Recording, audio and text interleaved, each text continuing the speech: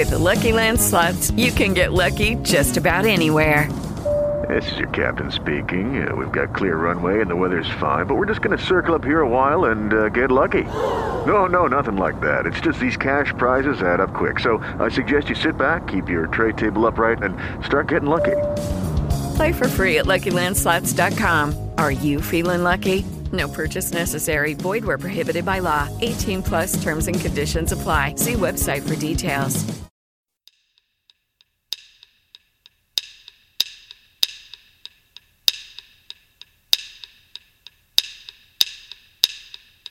And now, you are listening live.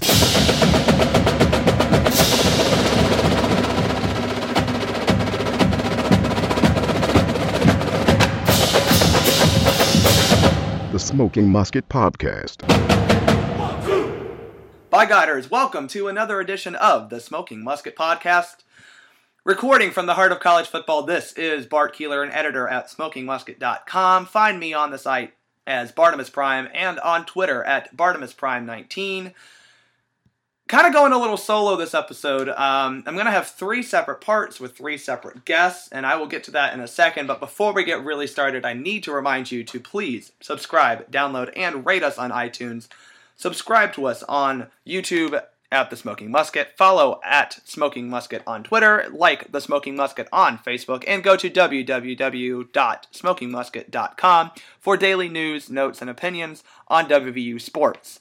So, like I mentioned, three different parts, three different guests. In part one, I'm going to go over some headlines from the weekend that was in WVU sports, including the run that WVU women's soccer had in the NCAA women's soccer tournament.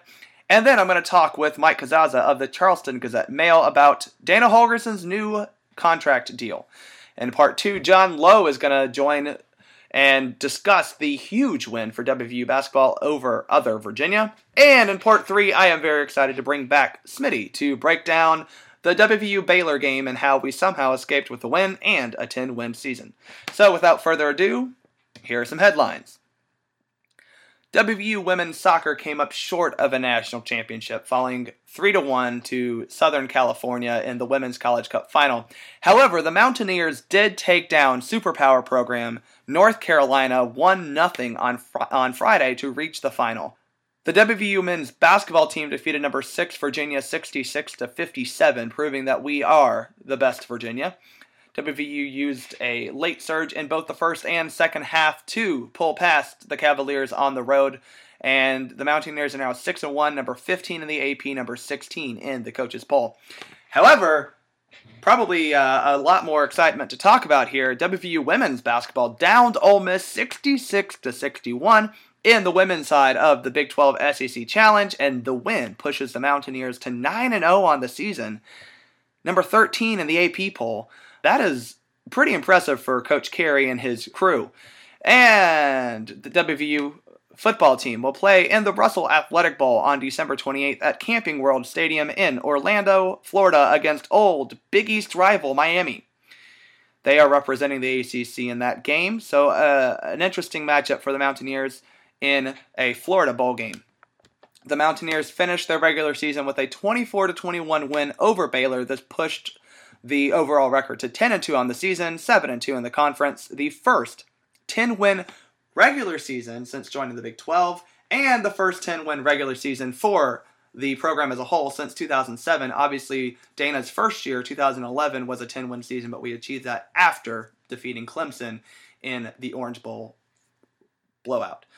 Now the Mountaineers finished the regular season at number 14 in the AP poll, number 12 in the coaches poll, and somehow fell to number 16 in the college football playoff rankings. So finding his second 10-win season since taking charge of the WVU football program, Dana Holgorsen was awarded a contract extension from athletic director Shane Lyons. This was announced, it kind of got leaked before the game happened. It kind of got even leaked on Friday night. I had people texting me about the fact that he had signed. But it was announced Saturday after the game that Dana and WVU reached an agreement to a 5-year, $18.6 million deal for Dana to remain the head coach of the WVU football team. To talk about this, I'm going to bring in Mike Kazaza, the supreme being of WVU sports and information from the Charleston Gazette-Mail. He is a beat writer for WVU Sports. Mike, welcome to the podcast. I'm glad you got my business card with Supreme Being on it. I sent that a while ago and I didn't hear back. Supreme WVU Sports Being, yeah. I thought that was on there. Okay. Well, I'm good, though. Everything's quieted down maybe sooner than I thought. Perhaps different than what I expected in September, but it's at least it's quiet. It definitely seemed like this season was it went by fast. I didn't like that. You speak for yourself on that one there. This is 8 straight Saturdays. I mean, I don't go through what they go through, but like I wonder how their bodies feel and how much things that happened to certain players who did or didn't play very well, didn't play very well or very much Saturday or even the game before. How much of that is? I mean, it's not only the 8 straight games; it's 4 of those road trips. Getting back late, recovery time isn't as good. 4 weeks of practices, and you got to practice to play. And I just wonder how much they need to break for the bowl, and really how much of an achievement it is to win 10 games when you had your 2 byes, early in the season. That's pretty special stuff, I think, when you get down, you look at what people were worried about at the beginning of the season was why in the world was Mike Josephs tearing everybody's ACL? When in reality, he probably did a pretty good job this year, didn't he? Yeah, he did, actually. You kind of alluded to the beginning of the season, and obviously we knew that the road to Ho was going to be a tough one. It ended up being, it looked like it was kind of easy for the Mountaineers. I mean, before the season, I didn't even think we would get to 9 games. But I did expect us to kind of reach a threshold where you'd see Dana to receive an extension. But here we are at the end of the season. WVU goes 10-2, and Dana gets a contract extension. So at what point do you believe that those contract talks started to become, actually serious? Before the Oklahoma State game, I was told they began to have some talks about, let's have my people talk to your people. And I really don't think it was that complex or needed to be that long. Obviously, they knew what the other side wanted.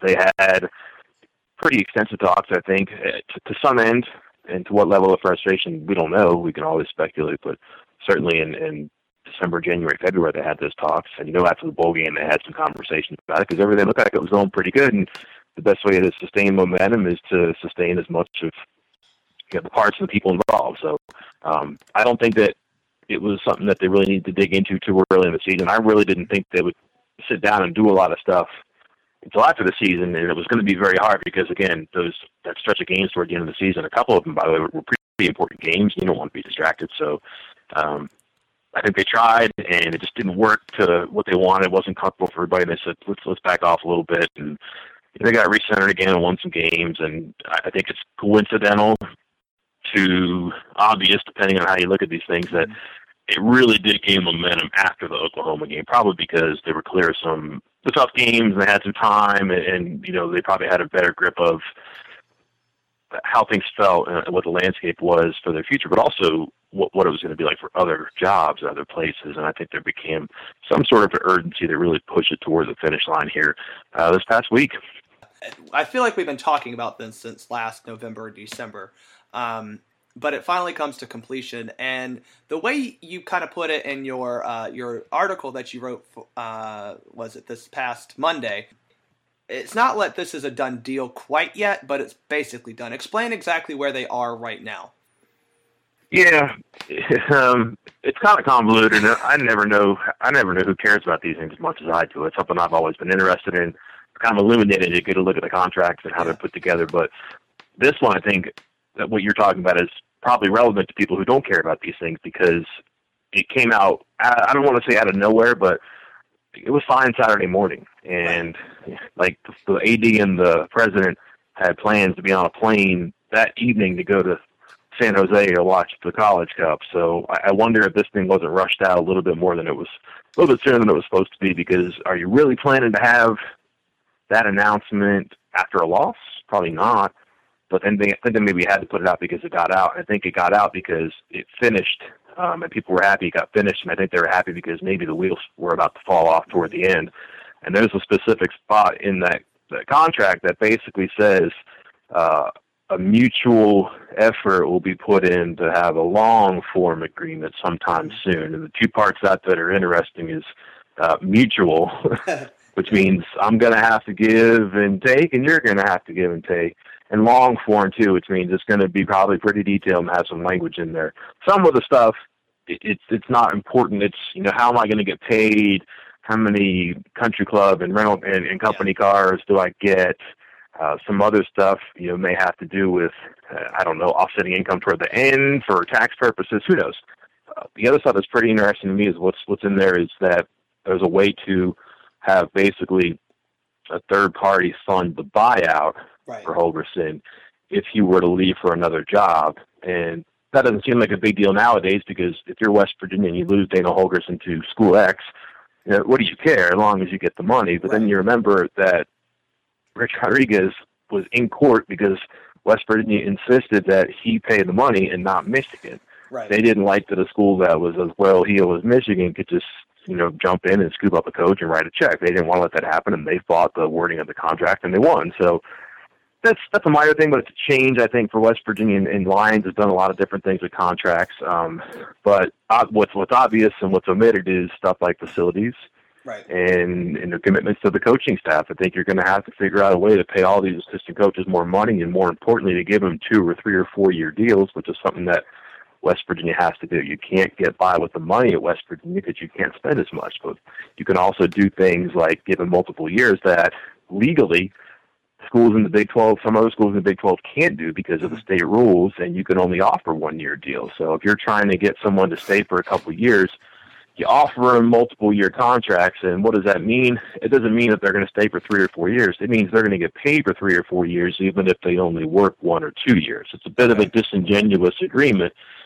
But if you're going to hire a really good coach and you're going to fire everybody in a year, that coach is coming in is going to want to make sure that he's going to be paid 2 years if he signed a 2 year deal. And I think that was an issue they had to wrestle with this past offseason when Dana lost some coaches and was trying and maybe not succeeding as often as he wanted to with his replacements.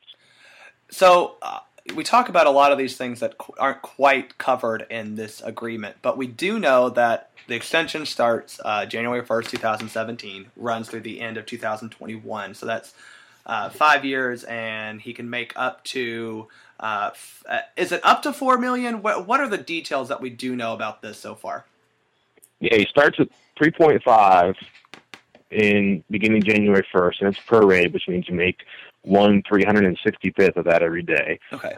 What's interesting about that, and I don't know if this is just a tip of the hat to the negotiation, but I think that was the top end salary in the contract they negotiated in December. Okay. So that's where it could have ended. That's where it starts now. Maybe that's a coincidence. Maybe it's not. But certainly, if you're gonna agree to back away from the table and you leave things on the table, you're going to have to pay the price, so to speak, and that might be the price that West Virginia has to pay. Then he gets $100,000 raises after the first 3 years and a $200,000 raise after the 4th year, so he's up to $4 million, which is pretty good coin in the final year of his contract. Now, the big question is how much of that, other compensation, supplemental compensation, is Red Bull sponsorship? How much of it is Red Bull sponsorship is a great question, but there's a way. That's another thing we haven't talked about is there is unique language in there that says at some point we're going to figure out how to pay you the supplemental compensation. West Virginia has never paid someone what they're going to pay Holgorsen soon. Supplemental compensation is stuff like appearances for the Mountaineer Athletic Club, for the radio show, for these pre-game shows that they do on West Virginia Illustrated. That's pretty easy work for what you're looking at like $3 million. The supplemental compensation is capped out. There's a max you can make in the salary. It's less than $400,000. I want to say it's $350. We can look that one up, but it is a small slice of what the overall is. That's your base compensation. The supplemental compensation is where you make your money, and that's going to be hard for West Virginia to come up with. Now, does it come from IMG? Does it come from beer sales? Who knows? And we don't know. And if you remember, what's interesting here is Rich Rodriguez out of Arizona has a pretty clever thing worked into his contract where I believe it's stakes in an energy company are part of his contract. Right.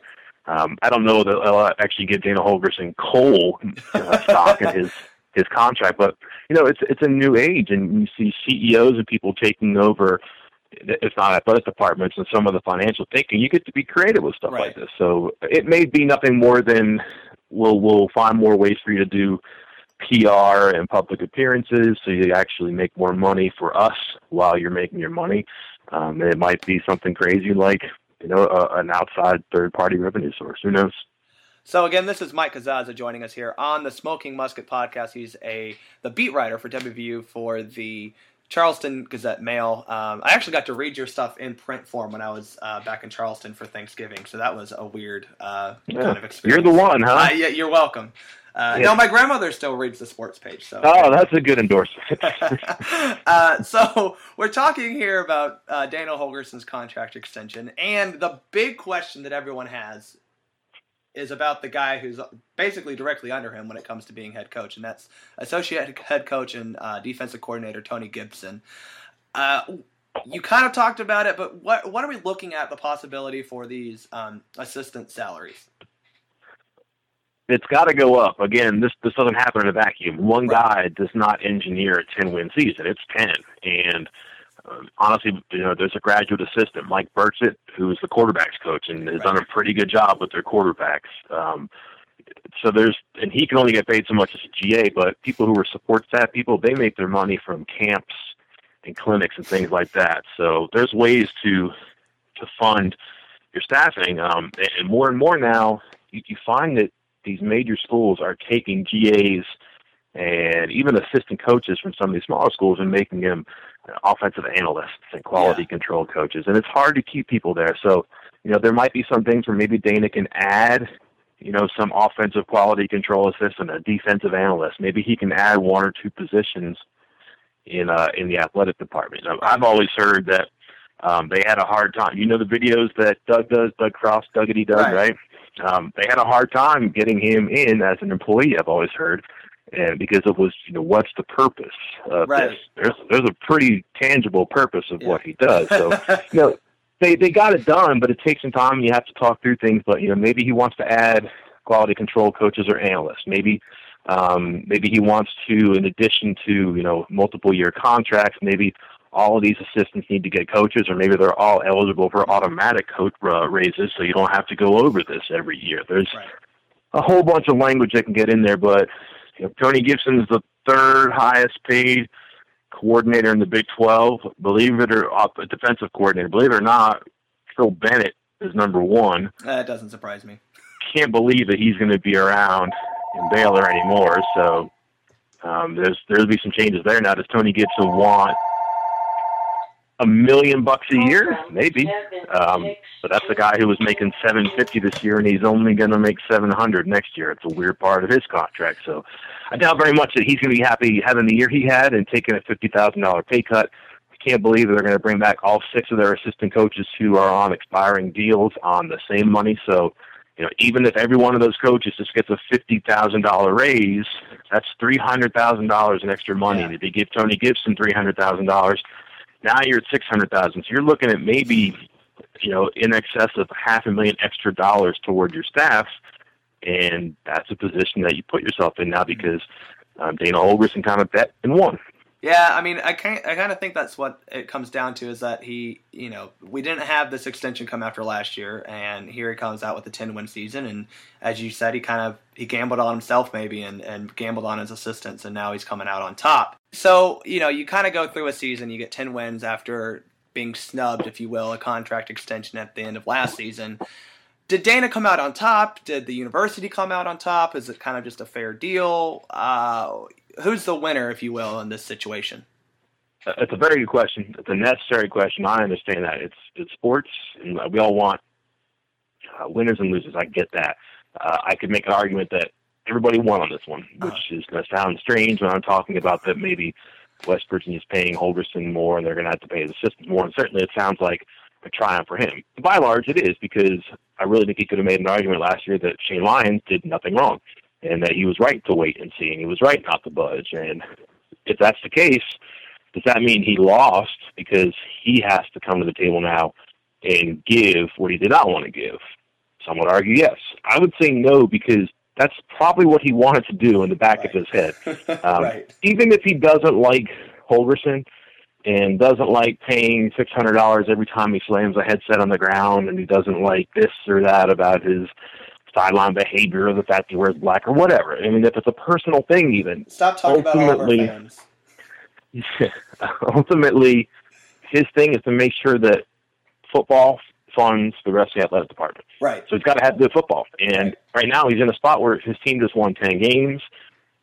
It's going to a lucrative bowl game. It's going to be in a state that it recruits all the time. So any concerns he might have been addressed in a manner that he would probably have accepted if you told him in December. If you told him in December, Shane, you're going to have to break some bad news to your coach that the negotiations are over.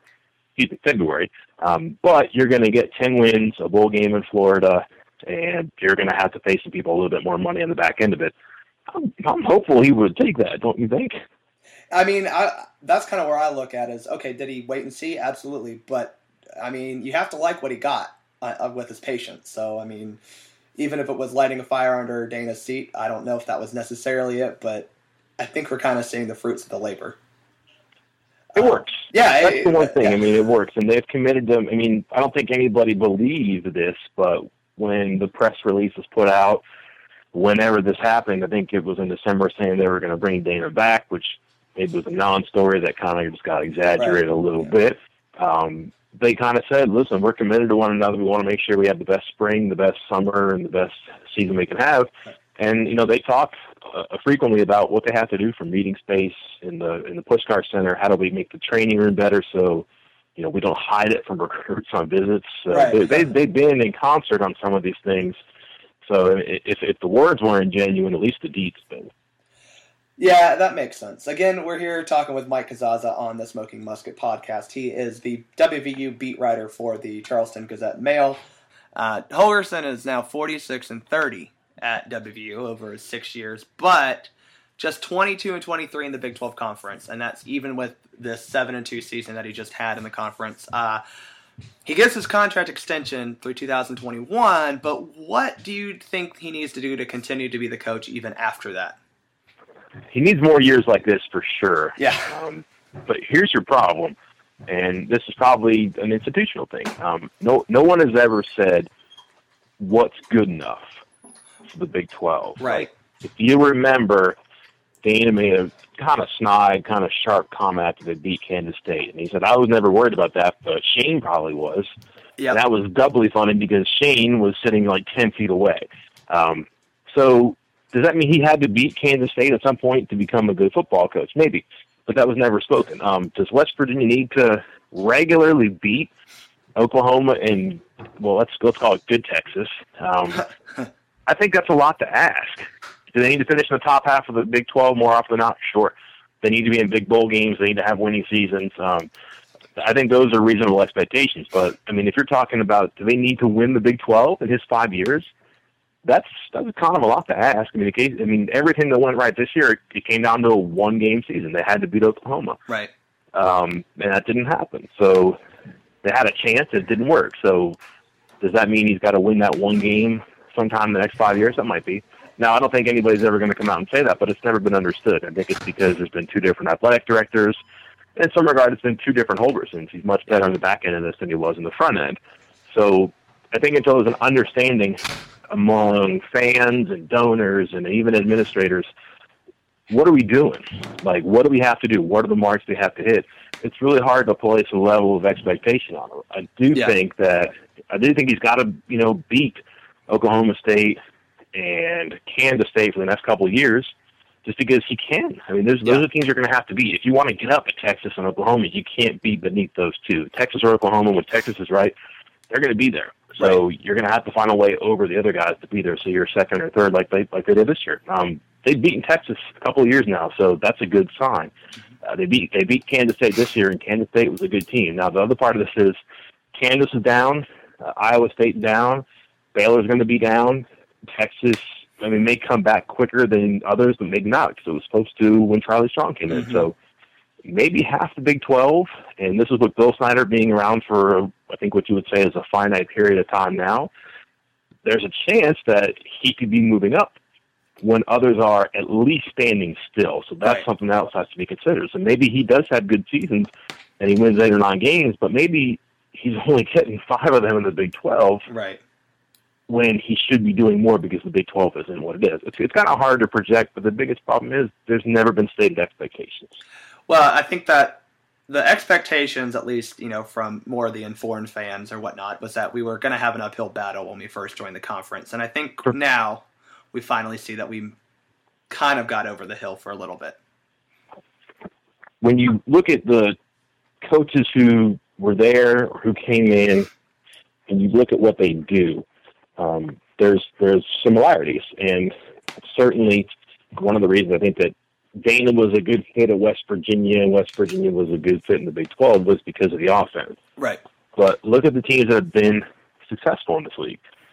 Oklahoma's got 2 great running backs. West Virginia has 2 or 3 or 4 very good running backs. Oklahoma State has Justice Hill, and their offense really got going. They brought Chris Carson back this year. The teams that struggle, Texas Tech.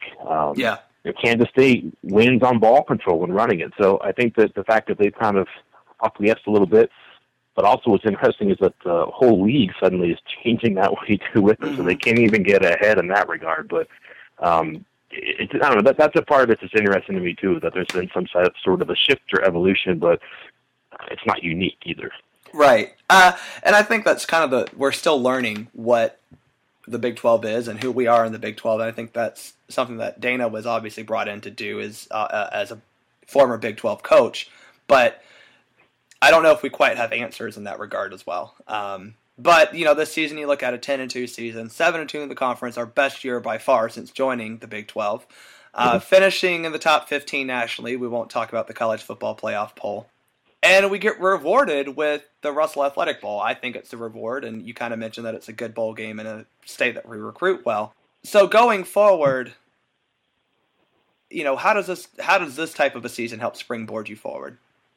I think Will Greer's going to love it because he's going to get some practice time here, and I mean they're only going to do so much good on good before the game, and they're going to have perhaps twice as long. So I mean he'll get some good reps before that. I think the returning offensive talent will rub their hands together when they see this kid playing around like that. They've seen it in some regard already, so I think that's good. The recruiting has got to get better. Mm-hmm. It was dipping a little bit, and there's no doubt that it was attached to some of the question marks. What's strange to me is that they probably had this done or close to done in the middle of last week. And I think if it was a good situation, they would have announced it just because Dana hates playing that last week of the regular season. He'd rather be out recruiting. Yeah. But that's why I think it maybe the wheels did almost fall off there. But anyways, recruiting's got to get better, I think, and I think this will help it. Non-conference play next year is where it's going to be because they open up with Tech, who's going to be very good. That's a bowl game at the start of the season. Yep. So if they can get good momentum through winter conditioning, if they don't lose players to transfer or eligibility for the bowl game or more ACLs and stuff like that, then you're talking about a defense that does lose some people, but also probably their highest impact newcomer was Brendan Ferns. They'll have him. Maybe their best defensive player was Draymond Henry. They'll have him. I think people thought Jaleel Fields was going to be pretty good. They'll have him. So they're bringing in good players. So that maybe eases some of the recruiting burden just because of injury. So how healthy will they be? We don't know. But it's momentum is such a big deal. Last year was the first time they really had it because they won the bowl. I think it got stunted a little bit by some of the coaching news and innuendo. But this one, if they win the bowl, I think they're a 3-point underdog. But if they win the bowl, you have the contract for 5 more years. You're going to hopefully have most, if not all, your assistants back. It's the best thing you could possibly have going into the winter months and then in the spring. Yeah, I mean, that makes sense. It's certainly one of those bowl games that, in one of those seasons that can bring a lot of attention to your program. Obviously, we had a lot more national spotlight on us. And one more opportunity here on December 28th. Now, while I got you here, I got to ask you 2 more questions. Firstly, just kind of, what are your thoughts on this season as a whole? What did you make of it? I'm surprised, to be honest. 10 is a big number. Yeah. And again, I thought as the season went on, they were capable of it. And they were. But I think they have deficiencies on offense that are pretty obvious. They're 12th in yards and 45th in points. And I think it's fair to put a lot of that in quarterback play. I know he's an overachiever and has played maybe certainly above expectations, but consistency has been a big issue with him, and I think that's a lot of reasons why drives stall, or points don't go on the board. But their defense is much better than I thought, and you figure, they brought along a lot of running backs this year throughout injuries. This means their depth is better than I expected. It's more and more like a program that fits in this conference.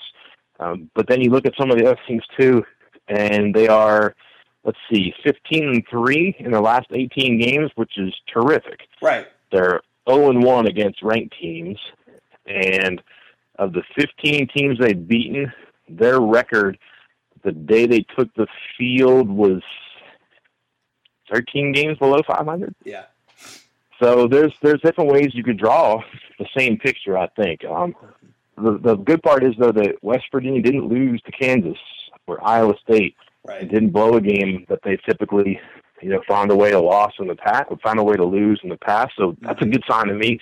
It's a pleasant surprise, I think, for fans. It's a recalibrating surprise for people who cover the teams, because you think you know everything and you don't. And it's kind of fun to go in with your eyes wide open, and then to have the eyes opened during the season in totally different ways. Like when you see guys like Darian Howard play as well as he did, or Rasul Douglas play better than you probably thought he was capable of, and you see an offensive line develop into maybe the best in the conference, and you say, wow, these are things I thought, and these are things I didn't think, and it's all come together. It's been pretty fun to sit up close to and watch happen. All right, last question before I get you out of here. What was your first reaction when it was announced we were playing Miami in the Russell Athletic Bowl? What are your first takes on that game? I thought it was weak by the bowl. They're getting Louisville down there in a big-time game against LSU, so they're going to make their money. They're going to get their dates and all that stuff. That's a big game. They could have hit a home run, I think, if they had made it Pitt. Yeah, I think a lot of people wanted that, but I will say I don't know if Pitt fell in the selection order the way that I think people wanted it to, but I can't fault them for choosing a Florida team for a Florida bowl game. They want to sell tickets. It makes sense. You sure a lot of Miami fans are coming up for a midweek game? Look, Orlando? I'm not saying that they will, because I don't have any faith in the Miami fan base to travel. I'm just saying that because it is a midweek bowl game, that makes travel tough. So, you still got Miami fans in Florida, and I assume they're in Orlando. Might make it a little easier for them to sell tickets there. I already have mine, so, I think what matters, too, is that Pitt beat or lost to Miami. Yeah, in the regular season. Yeah. And Miami lost I'm to okay Notre with Dame. that. I'm okay with that being a decision they made. I think the regular season should matter, and that's why I don't think West Virginia had a chance at the Alamo Bowl. So that's okay with me. If it comes down to A or B and A beat B, that's perfectly fine with me. Well, and I think it'll be.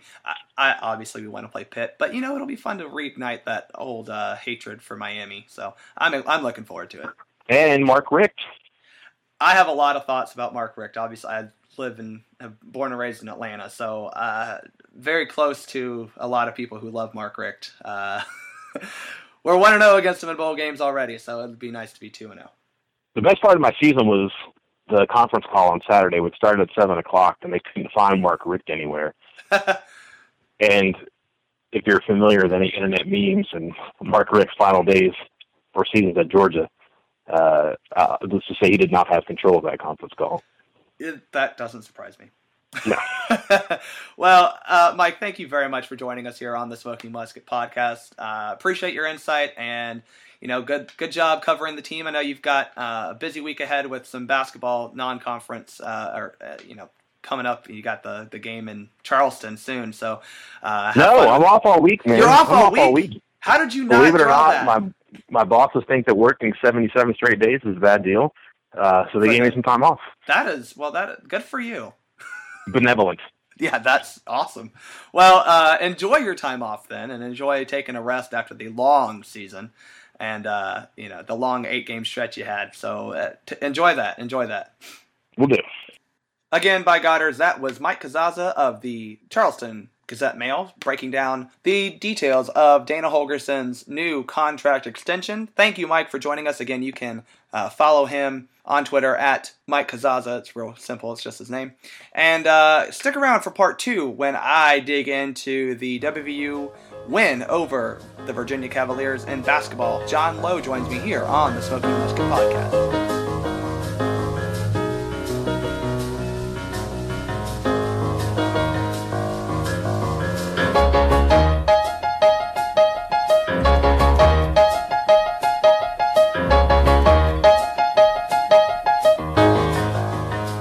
Guys, welcome back to part 2 of this week's edition of the Smoking Musket Podcast. Special thanks to Mike Kazaza. Find him on Twitter at Mike Kazaza.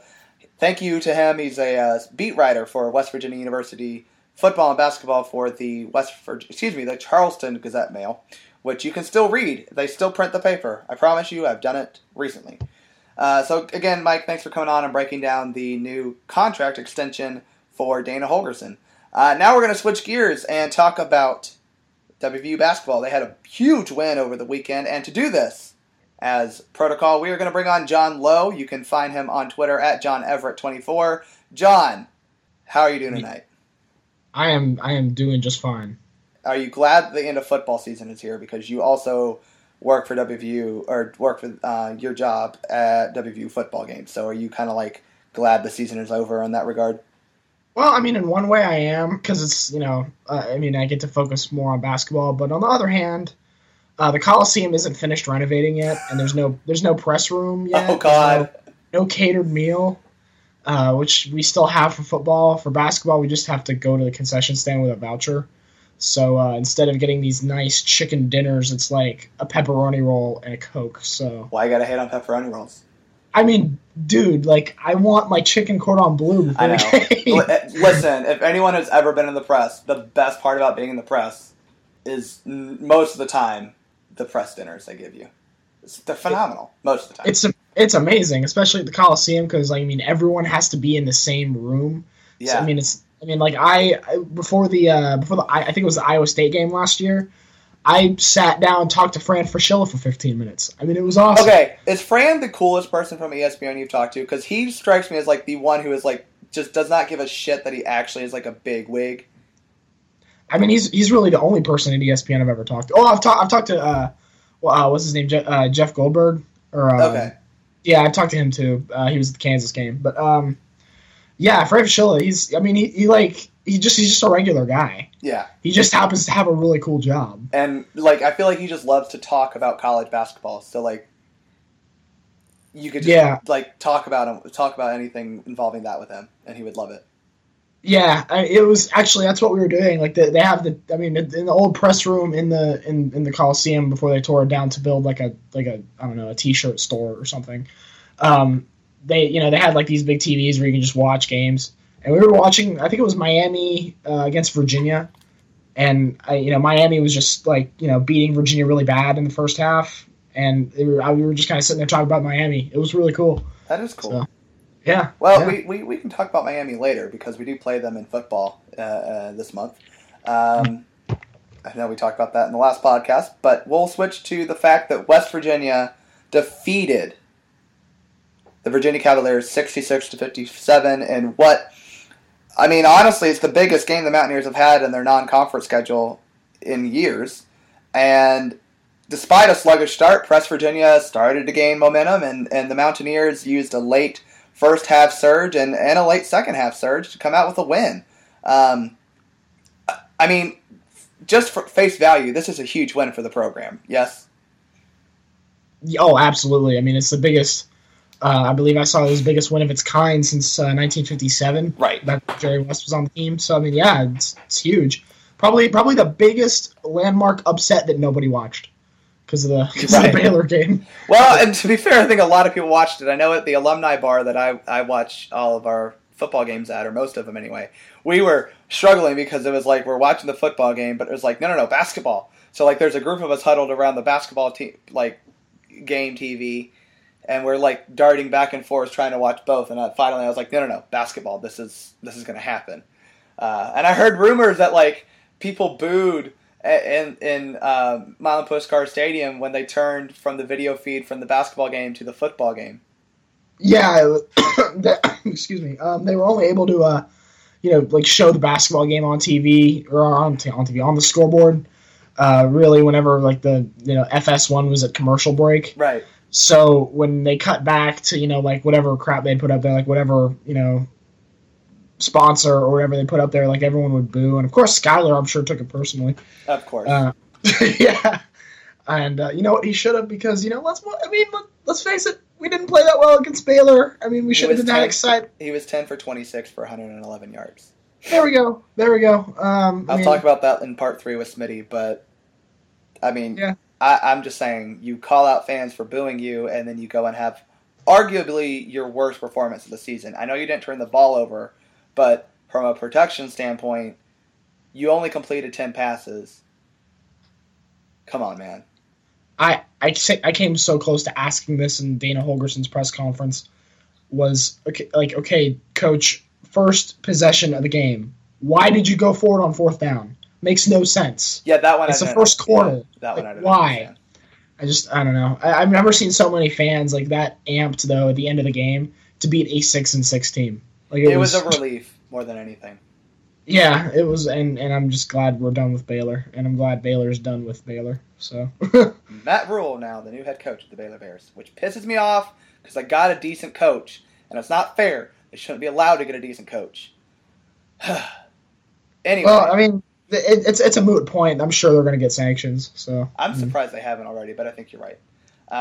But on a positive note, let's talk about the fact that we beat Virginia. I mean, we didn't really dominate the game, but we dominated the game when it mattered, and that's the end of the halves. And that was, I mean, when you look at the stat line, it's actually, I'm surprised looking at the stats that we did win. But ultimately, we were able to force, I mean, we knew coming in that Virginia was not going to put up a lot of points. And they didn't. They scored 57 points. But we knew they weren't going to give up a lot of points, but we were able to put up enough. What ultimately helped West Virginia win this game? I think they just kind of wore down Virginia through the strength of that press. Once again, I was telling Bart before we started this that I had to rewatch it because I didn't really watch it at the I was doing other stuff. But it just seemed like towards last 5 or 6 minutes of the second half that that's where most of the turnovers were forced. I mean, it was just that's where it happened. I mean, it was just they wore down Virginia's offense, and when it came time for Virginia to have to start fouling West Virginia actually shot well from the free throw line. They did. We'll talk about that later, but that is a huge key to the game. The fact that West Virginia shot well from the foul line. Now, the key stat for me was that Virginia turned the ball over 14 times. And that doesn't sound like a lot, but Virginia is not a team that traditionally turns the ball over a lot. And we turned them over double-digit times. We only turned the ball over 8 times. So, we won the turnover battle. That's huge, and that's not something that is we're used to that as Mountaineer fans. But this was one of those games where holy crap, we cannot give Virginia extra opportunities to score because they're already a little anemic when it comes to offense. We don't need to give them extra chances. And we didn't do that. So to me, that was a huge key in this game. Yeah. I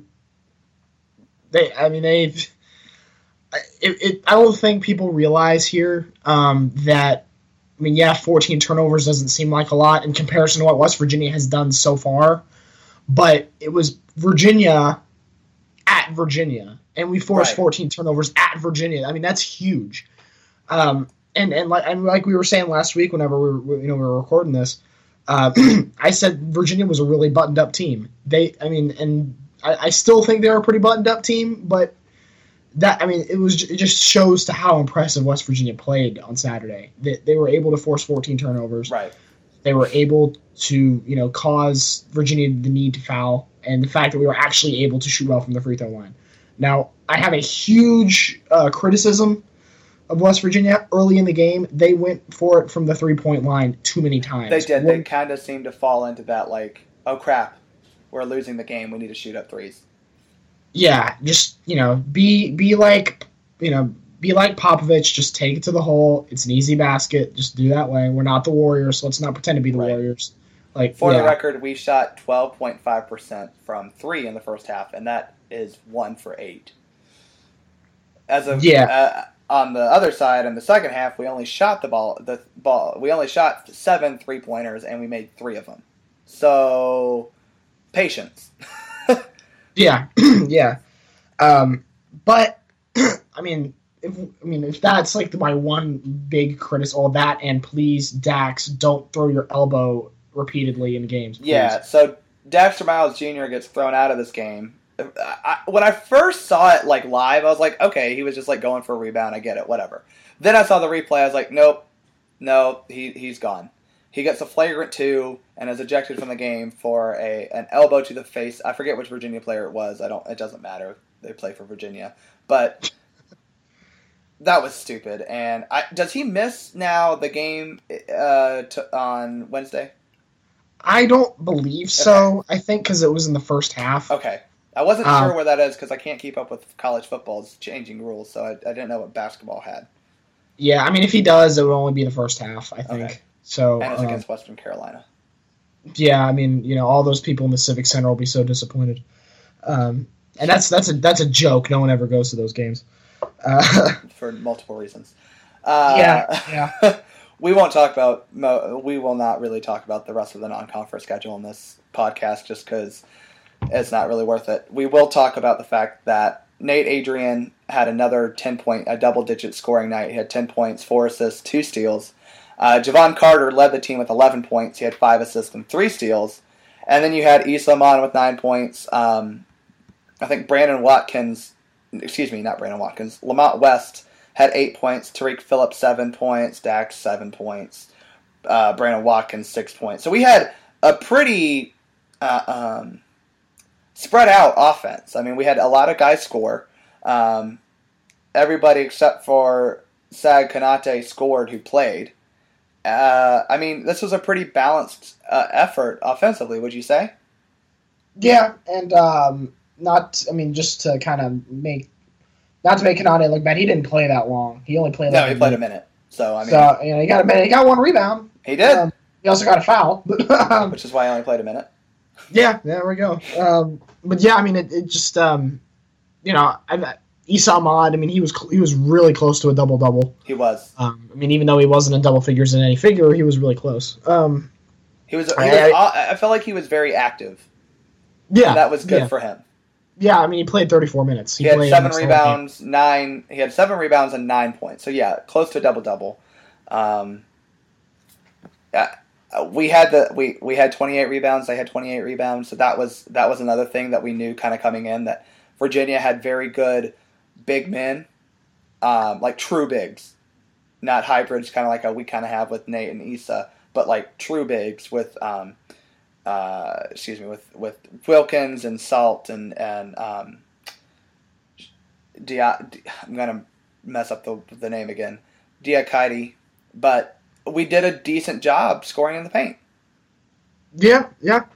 One kind of thing that I thought was going to be a factor that really didn't end up being a factor was I was thinking, offensive rebound, second chance points. It was absolutely not a factor, and as a matter of fact, both teams canceled each other out. Yeah, we had 8 second chance points. Virginia had 7, so really not like a whole bunch.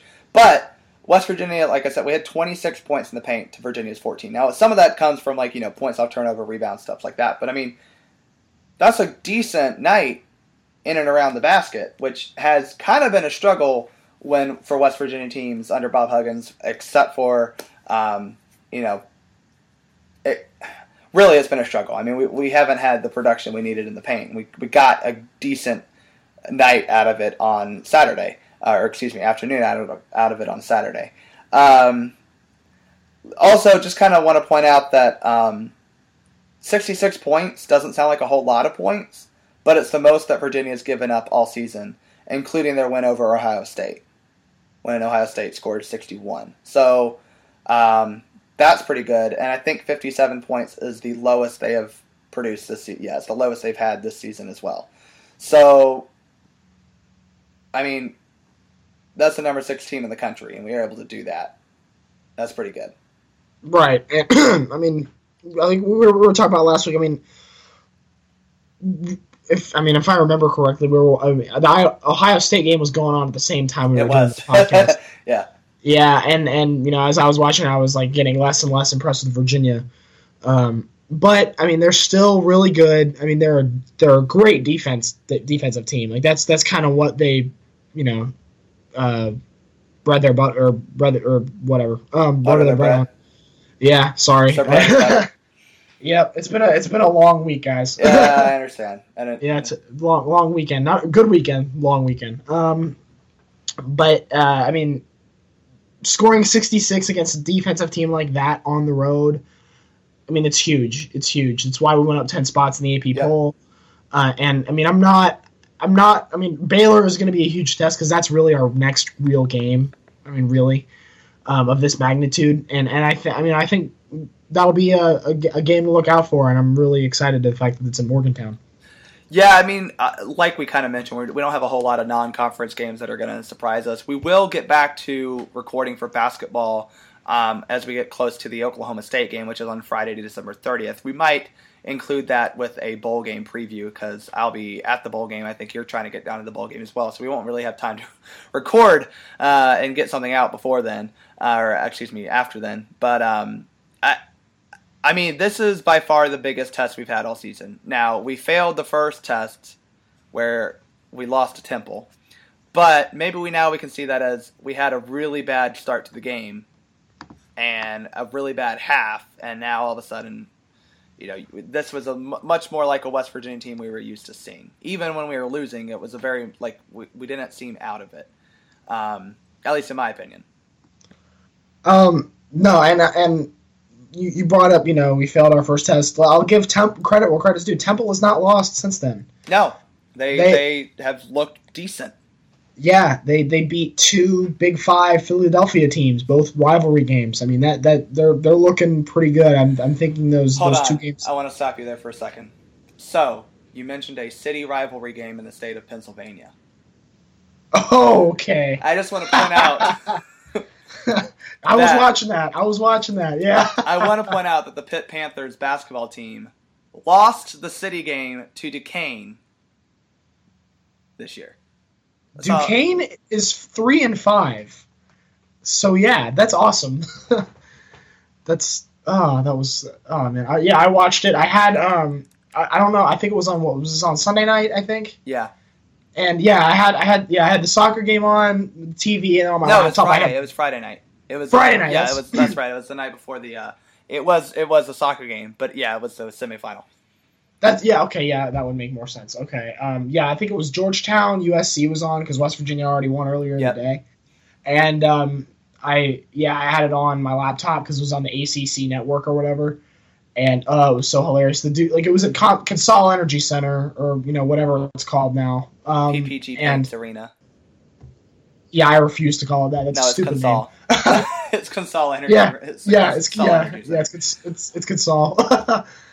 Duquesne's students stormed the court. It's not even their court to storm. Who cares? I thought it was amazing, and I was so happy. Pitt is now 6-2 on the season. Their two losses are to SMU and Duquesne. I'll give them a pass. But they beat Marquette in Maryland.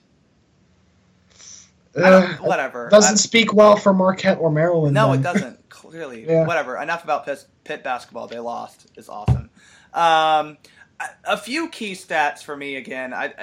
So overall, West Virginia shot 45.1% field goal percentage. UVA was at 45.8 field goal percentage. So that's actually really good for West Virginia when you're about even. If we can be even with teams like that, especially when Virginia's not a great offensive team. However, West Virginia was atrocious in the first half. And in the second half, they were shooting at 57.1% in the second half. Now, to couple that, we made 16 of 19 free throws. And all but, I think we had a front end, we had one free throw in the first half because it was a foul and one opportunity. So we went 15 for 18 in the second half from the charity stripe. And we have talked about this. You specifically have talked about this a lot. Foul shots. Foul shots won this game. Yeah. When you look at the numbers, They won this game. Yeah, and like I'm gonna mention my dad here. Every time we're watching a game like this, every time, he's watching West Virginia, because West Virginia it's like a disease, because it happens almost every year. They cannot shoot from the foul line. No. My dad sits there at the TV and says, "I can make a free throw." You know, my 56-year-old dad can be like, "I can shoot that." So I mean, I'm just really glad they were able to get it done at Virginia, because going into the game, I did not think they were going to win. Like I didn't think so either. I was throwing around a word that I hadn't used since WVU played Alabama in football a couple of years ago. It was the term moral victory. Hey, I was throwing that word around. I was at that game, and I will tell you that it was a moral victory, and it was awesome. And we were cheering at the Alabama fans who were pissed. We were cheering, "Hey, Bama, we just covered the spread out of you," and they did not like that. Yeah, I was in Jameson's in on High Street in Morgantown, and it was like there was a lot of optimism in there, especially in that on that Kevin White catch. Oh man, that was right. I was in that corner of the end zone, like where the band was, and the suite level above that. Yeah, and so that happened right near, and also the kickoff return was like right at my angle. That was sweet. That was awesome. Anyway. But you're right. Like, if this wasn't a game, you and I did not expect us to win, but we did expect us to be competitive and kind of like this is a good game to see what we actually are made of. I don't think we're going to see a defense like this in the Big 12, mainly because like the style of defense for one. But Texas, I don't know. They might be there. Baylor looks to be playing decently, but I don't think defense is necessarily a hallmark of what they're doing. They're just playing good basketball overall. Yeah, I was gonna say, I think relegating Baylor to decent is kind of an insult to what they've done so far. Okay, it is early, but they've been playing good basketball so far, for sure. It scares me that they are this good this early in the season. But this defense is supposed to be. This is what Tony Bennett does, and it was an ugly game, not great, from an offensive perspective, but we came out and we won. And you've got to take a lot of hope in that. It's just one game. We're 6-1 on the season, but this one game proves that our team has the drive to win, especially after you lose to Temple, and I don't count the Manhattan game, but you come back and you win your next big game. That's huge. Yeah, yeah, and hopefully, the rest of December, just hopefully, I hope we don't lose one of these games coming up. That would be. We would have a lot more issues to talk about. Oh man, yeah. Well, I don't want to do a podcast where we're talking about issues. Hopefully we're looking at a prime time Tuesday night matchup on January 10th between top 10 Baylor and top 10 West Virginia. Yeah, that'd be awesome. Nothing against Oklahoma State, TCU, or Texas Tech, but I really don't see West Virginia losing to any of those teams right now. Well, and certainly don't. They're they're just not going to be in the top, 25 at that point either. So there's that. But West Virginia, they've got 4 more games left in the non-conference schedule. They return to action December 7th. It's the Wednesday night game. This podcast will probably come out after then, but it'll be against Western Kentucky in the Charleston Civic Center. Then we go play VMI, Missouri, Kansas City, Radford, and Northern Kentucky. So, 5 games. So we have 5 games left in the non-conference slate, and then we get into our conference schedule. So what did you take from this Virginia game, and how are we going to apply this to the rest of the season? Since it's so early and we don't know what Virginia's going to do yet, I'm going to put an asterisk next to what I'm about to say. It's when it comes down to Selection Sunday, and no matter what we've done in the Big 12 season, this will be under the header good win. This is a great win. This is something that if we're up for a number 1 seed, this was something on our resume that'll put us up to that. Or if, hopefully not, but if we're a bubble team, this is something that would put us in the tournament. Absolutely. This is a great win. This is a huge win. This is amazing. And I think, if we take the momentum out of this game, hopefully breeze through this non-conference and, kind of take what we saw on Saturday, kind of fine tune it a little bit. Try not to be so reliant on the 3-point. Try not to shoot so poorly in the first half. Work on maybe playing a more complete game. Trying not to throw elbows, Dax. Then it's a chance for us to kind of see what we have, see how good we are compared to the elite talent, and then come January 10th, we can fine tune it. By the time we get to January 10th, we think we could be able to give Baylor a really, really good game at home, and then kind of capture the eyes of Jay Billis and Seth Greenberg and Joe Lenardi. When it comes to coming down the stretch of the Big 12 season, right? So just kind of ride this game on through December and into January. Hopefully we can carry this momentum from this game really far. Yeah, I don't know what momentum you can take out of it because you go into a really, I don't want to say an easy non-conference, but really, these are games that we're not, they don't have the same intensity level. I think obviously you have to look at this game and go, both teams, maybe, I don't want to say us more than Virginia, but both teams understood what this matchup was. So from that perspective, you came into a heavyweight fight, you came out victorious, and you can now go back to that experience for the rest of the season. So for me, that's kind of what I take out of it, is we have this now experience of saying, we got knocked down, because we got knocked down a few times in this game. We got back up, we kept punching, and we came out on the winning end. What that means for the Big 12 play, I don't really know for sure, but we're going to play some other heavyweights. We've got Baylor now to look at. We've got Kansas. We've got Iowa State. We've still got Oklahoma out there. Texas is good. We've got some decent teams even below us. I don't expect Oklahoma State, TCU, and Texas Tech to be great, but with their new coaches coming in, we don't know what to expect. So they're going to be punchers, and you got to be prepared for that. Right, and I honestly, I didn't mean any disrespect earlier when I said I don't expect us to lose to those three teams. No, that's just an expectation. That's like saying, right. I don't expect us to lose to Kansas or Iowa State in football. Right. But that doesn't mean that those teams aren't good and can give you problems if you don't come ready to play.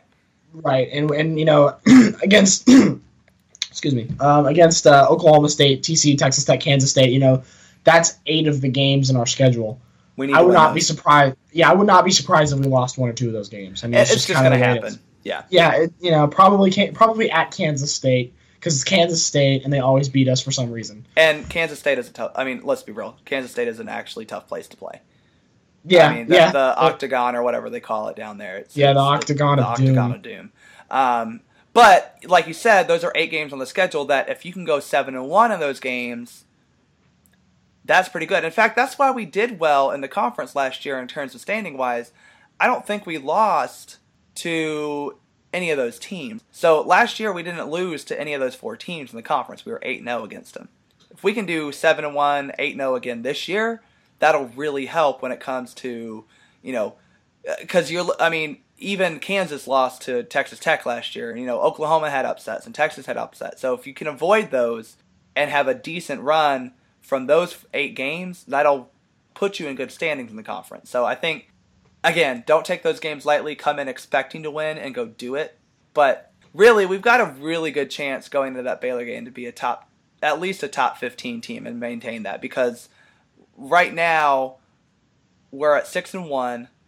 Obviously, no conference games. But we have 5 non-conference games that we can win. Then we have Oklahoma State, Texas Tech, TCU. So that could be 8 wins in a row. By then it'll be 10 wins in a row going into that Baylor game. That could be a lot of momentum riding into the conference season. Right. Depending on how bad we beat those 4 or those 5. Yeah, that's true. But, this very good. I don't mean to kind of I don't want to jinx West Virginia because I feel like I will if I say this, but really good chance West Virginia goes into January 10th 14-1. Even a 13-2 record is pretty good. Yeah. But 14-1 would be ideal. Yeah, hopefully if it's 13-2, it's against Texas Tech or Oklahoma State. Yeah, we don't need we don't need another non-conference loss. That's for sure. Yeah, it's going to be this kind of re-energized the season for me. I wasn't really too sure after the Temple game. now I'm really excited for what's ahead. Now, I mean, we got so many good games. We got like you said, we got Baylor, we got Kansas. Don't undersell Texas A&M. They're not bad either. Yeah, they're pretty good. I think they're building a program down there, so that scares me too. Yeah, they're becoming more of a basketball school, and like you said, Iowa State, and we got good games ahead, and I think this is the team that could really, I didn't think so going into the season because we lost Devin Williams, but who knows? This could be the team that pushes us to the next level. Absolutely. And I think it's good to see a lot of guys contributing on offense, and that was something else that I saw from this game that I liked. A lot of guys contributing. Yeah, one other thing I kind of came out of this game for me is that just looking at the minutes played, you can tell who the leaders are. It's Issa, Nathan Adrian, and Jabbar Carter. Absolutely, they played almost the entire game, and that's fine because those three guys are putting their heart and soul out there, and they're not really. Javon has had the Temple game. He didn't have a great game, but other than that, he's had a pretty solid season. And then with Issa and Nate, they're putting in a lot of work offensively. So it's good. It's good. Yeah, and we got solid secondary players. Absolutely. Yeah, and obviously this is still the early season, so I think Huggs is still not quite sure about his secondary players and how much he can trust them. But you hope that guys like Tavon Myers and Lamont West and even Brandon Watkins can increase their minutes as the season goes on. Not necessarily that I want to take away from Nate and Issa, but you need other guys in this type of a style of play to step up. But once like I said, we're 6-1. We've got a good win under our belt. We have a not so bad loss as well, but we've got some momentum now that we can build off of. And heading into the rest of the 5 non-conference games, a chance to really make a statement before we start our Big 12 play. Any last thoughts about this Virginia game before we wrap it up here? Just this. Another thing I take away from this Virginia game is that this is something that we need to start doing in the seasons going forward. If you're Shane Lyons, I know football scheduling has been great. We've got games ahead in football against Tennessee, NC State, Missouri, Pitt, Virginia Tech. Right. But this is something we need to do in basketball too. We can't just have 1 or 2 big games and then have a whole bunch of pretend teams like Iowa does in football all the time. Right. Get Louisville on the phone, get Syracuse on the phone, get Georgetown on the phone, maybe get, a Pac-12 team on the phone like either UCLA, Oregon, or Cal. Right. We need more games like this. We can't just have one of these games every year. Well, and we had Gonzaga there for a couple of years, and that again was a big game. When we had them at home, we had a sellout, I think, and it was a non-conference game. So I agree. Those are good things to have. We need one big non-conference game at home, I would think, each year. Right. No, they're not. We're not going to sell the Coliseum against Mississippi Valley State. I've seen it. It doesn't happen. and it should. Look, I would harp on our football fans for not showing up well, but for basketball, when you know that you have 9 games at home against conference teams, we know where the priority is. We get it. But yeah, it would have been nice to have been able to play Virginia in this series at home, but we don't. We have to go play them in Brooklyn last year, where we lost, and then we turn around and beat them on their home floor this year, which was nice. I don't know. I don't have anything else. Like I said, West Virginia goes to the 5 remaining non-conference games: Western Kentucky, Missouri, Kansas City, Radford, VMI, Radford, Northern Kentucky. So not much really to talk about until we start getting closer to our Big 12 conference play. So John and I will return about talking about WVU basketball once that December 30th game against Oklahoma State approaches. So, John, thanks again for joining me tonight. I appreciate your insight as always. I have a lot more to talk about now with Smitty in Part 3, but before I get to that, anything you want to talk about with real quick about our football team? If you want me on there, I can do that. give me like 2 sentences about this 10-2 season that we just had. Okay, committee needs to go away, and they just need to bring back the BCS and have a playoff based off of that, because I think West Virginia would not be 16th if that was... I agree wholeheartedly in the BCS using to determine the playoffs. Yeah, and then also to add, Holgorsen, glad you're sticking around for another 5 more years, buddy. I'm really glad you're here, because really what it comes down to is that Logan Holgorsen, his son, is going to be my high school's quarterback for the next 3 years. That's true. So I mean that's what it's really about, guys. That's all that matters. Yeah. So no, I mean really, this is great for WVU football. I think he's really built a brand now here, and I mean if Tony Gibson doesn't go anywhere, I think we're going to have some success going forward. So yeah, I mean on that point, Merry Christmas, because I'm assuming you guys are. I'm assuming we're not going to have another one before Christmas, right? We don't have any. I mean, like I said, we don't really have much basketball to talk about until we will talk to you probably right after Christmas. We'll get a bowl game preview, and with that, we'll have a kind of non-con recap and a conference preview for basketball on that as well. So yeah, right. look for something after Christmas and before the bowl game, and John will be glad to have you back on again. So again, thanks for joining me tonight. Yeah, no problem. And yeah, to everyone out there, Merry Christmas, Happy Hanukkah, Happy Festivus, whatever you celebrate. Happy holidays Festivus for the rest of us. Yes.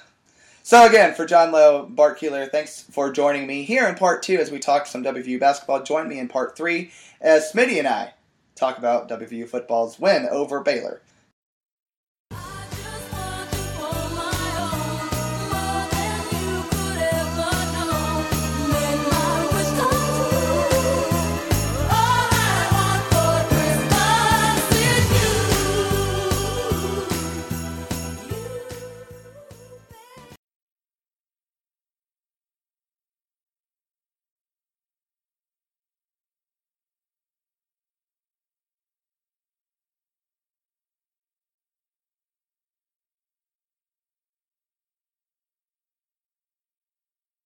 Bye, Godders. Welcome to part 3 of this week's edition of the Smoking Musket Podcast.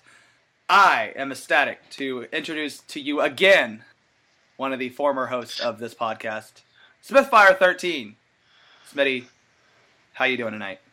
Not bad, man. It's good to be back. It feels good. It's weird to be on the other side of this, but like you actually are asked to give information. Yeah, it's like the whole Charlie Rose having to get on the other side of the table. Yeah. I'm not saying I'm Charlie Rose, obviously, but I mean, I'm not saying you're not. Sure, of course. And just for the listening audience, sorry about my raspy throat. The cold / going to Mountaineer games and sitting out in the cold / trying to stay warm in Mountaineer games through alternate methods. Not, I bundled up and everything, but sometimes you just gotta homeopathic methods, right? Yeah, yeah, that's pretty much it. Make the blood vessels go closer to the skin, something through the means of alcohol. Sure, we're all adults here. we don't need to. Some of us are. yeah, it's all good. But yeah, man, not bad.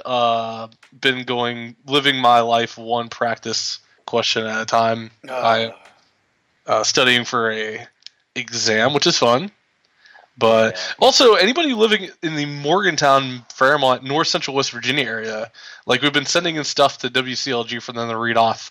I have no idea if they're actually reading any of this. I've been doing it for about 3 weeks now, getting up early and writing a little 30-second script that I guess I'm not good enough for the radio just to do myself. They have someone else read it, and I still actually haven't heard it live. I have no idea either. I have no idea.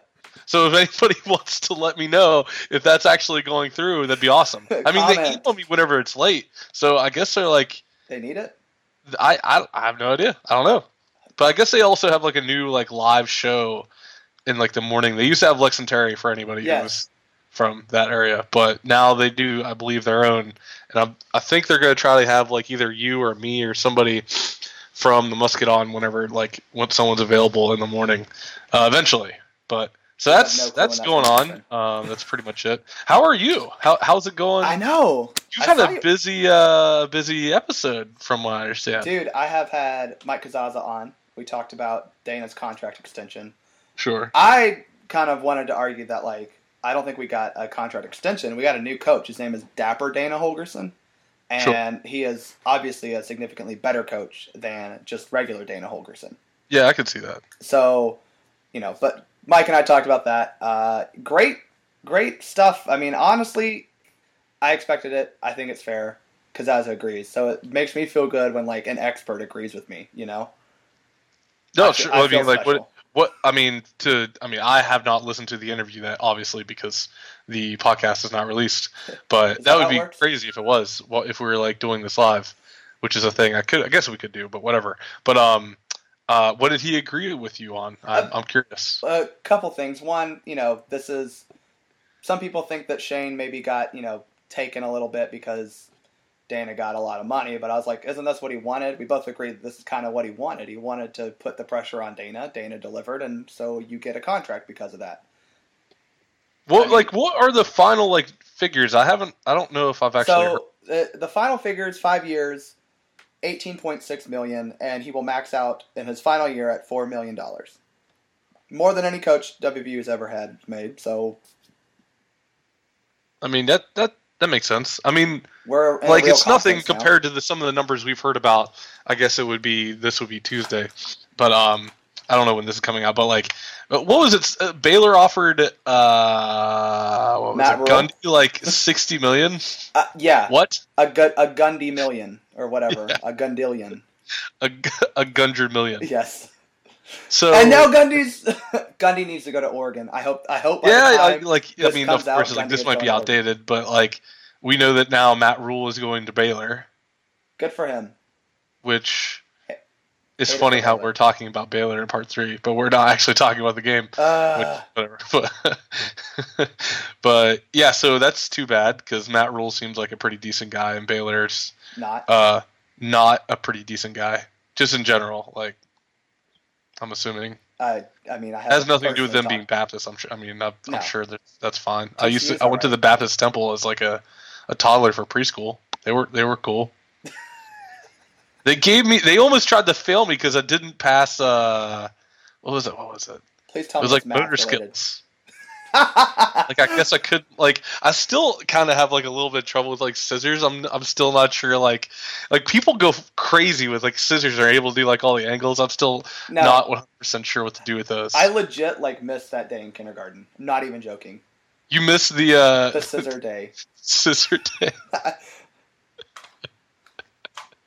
Because I have the same problem. I can cut things, but it's I don't know, how do you make this snowflake thing? I don't. Sure. What? Well, good thing you're not of the opposite gender or sex, I guess. Both. Sure. Right? We don't really know in this day and age, to be quite fair. Good point. Yeah. Or left-handed, because that could be. Well, I was just saying because scissoring, that's a thing, right? in case anybody wasn't sure of the joke I was trying to get. Yeah. Right. Oh my lord. And so I just sex is what your DNA is, right? And gender is what you identify as. Yeah, and gender is gender is masculine and feminine. Sex is male or female. So yeah, gender is qualities. Sex is biology. Yeah, gotcha. I think that's the way I've been explained it. So what would this podcast identify as? It identifies as a wannabe news talk radio show. Yeah. But it ends up being the furthest thing from sports news talk, and it is just sports opining most of the time. That's what if there were I'm assuming this is part 3, and you're the host now. A lot more people are listening to this than whenever I was the host at the time. I think so. I would assume that's what people tune in. Mike and I have had some great weeks of really being upset about 1, WV football, and 2, our fan base being stupid. Sure. Because I don't know if you're aware, but apparently 10-2 is not the best season that we've ever. I don't know where we get off saying that this is a bad season or whatever. Who's saying it's a bad season? A lot of our fans are well, 10-2. Why are we giving him a contract extension? Blah blah blah blah blah. And he hasn't proven anything. And I'm he won. Okay, so are all these people on Facebook? There are some on Twitter. Are they eggs? Are they egg emojis? No, they're not egg emojis. They are not egg emojis. They are real people. According to their emoji. That could be a picture of someone else. Catfishing is a thing. That's true. I'm not going to take the time to verify that each person is a living person and voted. Okay, all right. So for funsies, I mean, since we've already sort of kind of like accidentally transitioned into this, what do we want to talk about? Do we want to talk about the game, or do we want to talk about like the season as a whole? Because we've already mentioned about how is this a good season, and I mean, we could answer that pretty quickly. But well, I mean, you're the host. This is up to you. I'm along for the ride. Let me preface all this by saying West Virginia defeated Baylor in our final regular season game, 24-21. That puts us at 10-2, 7-2 overall in the Big 12 conference. Baylor loses its 6th game in a row. I hate it for you. But yeah, so I don't know. We're at 10-2. We finished our conference. We finished our season. We finished our conference 3rd. I'm looking at it going, that's pretty good. 10 wins is a good season, people. Am I wrong? I mean, no, obviously. Well, like, we, in our very amateur first time ever YouTube video, we said 7-4 would probably be pretty decent. I did not see 9 wins for us. Now, granted, there are some not great teams this year in the Big 12, but I felt like 8 was our ceiling.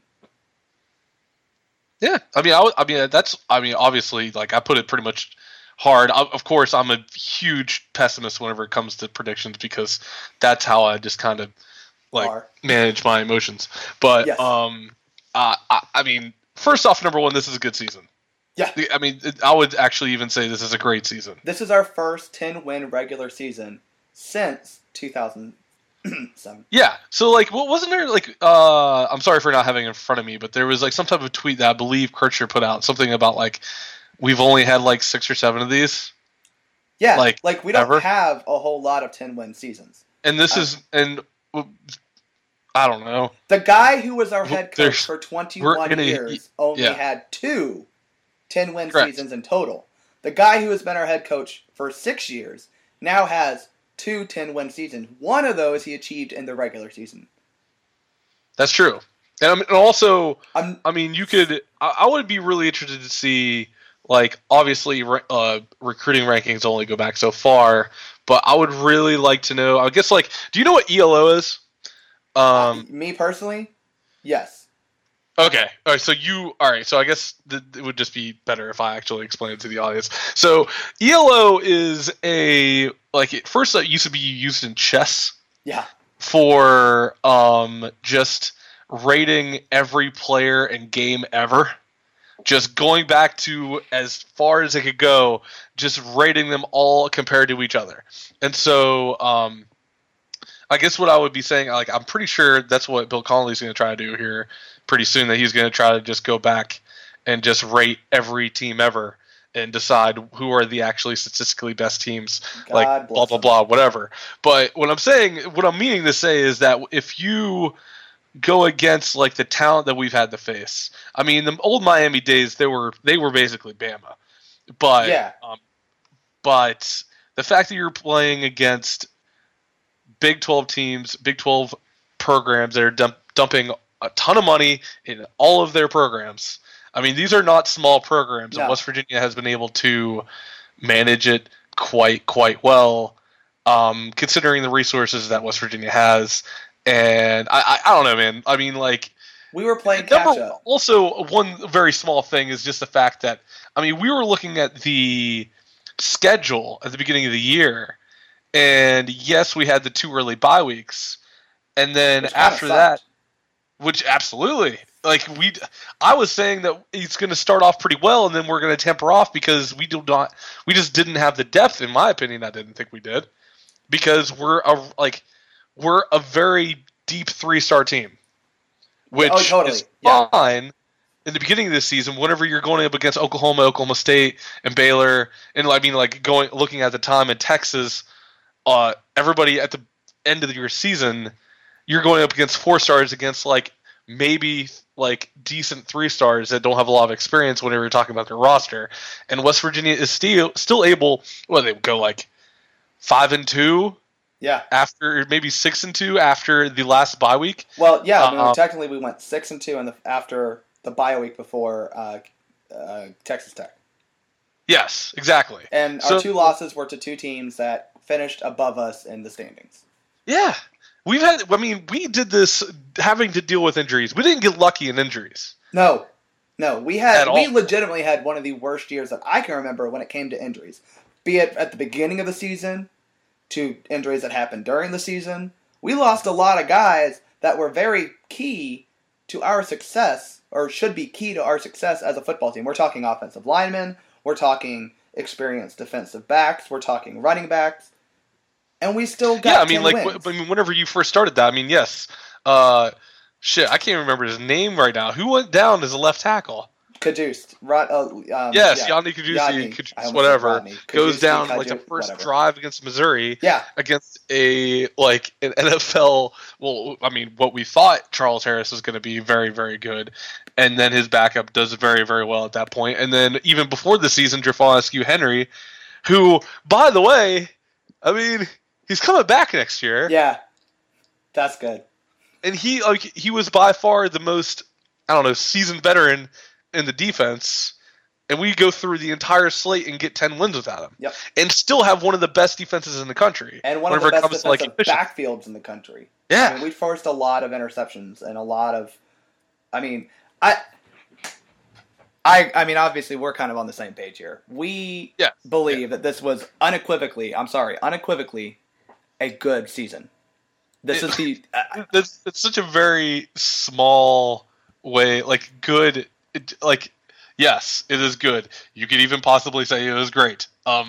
Is it an all-time great? No, because we ultimately... 10? Yeah, absolutely. Now, I think the thing that a lot of fans are mad about is that we ultimately don't get to end up playing for anything of substance.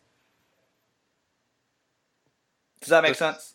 We get to play for a Russell Athletic Bowl against Miami, which I'm excited for. Are people saying that we're not playing in a New Year's Six Bowl?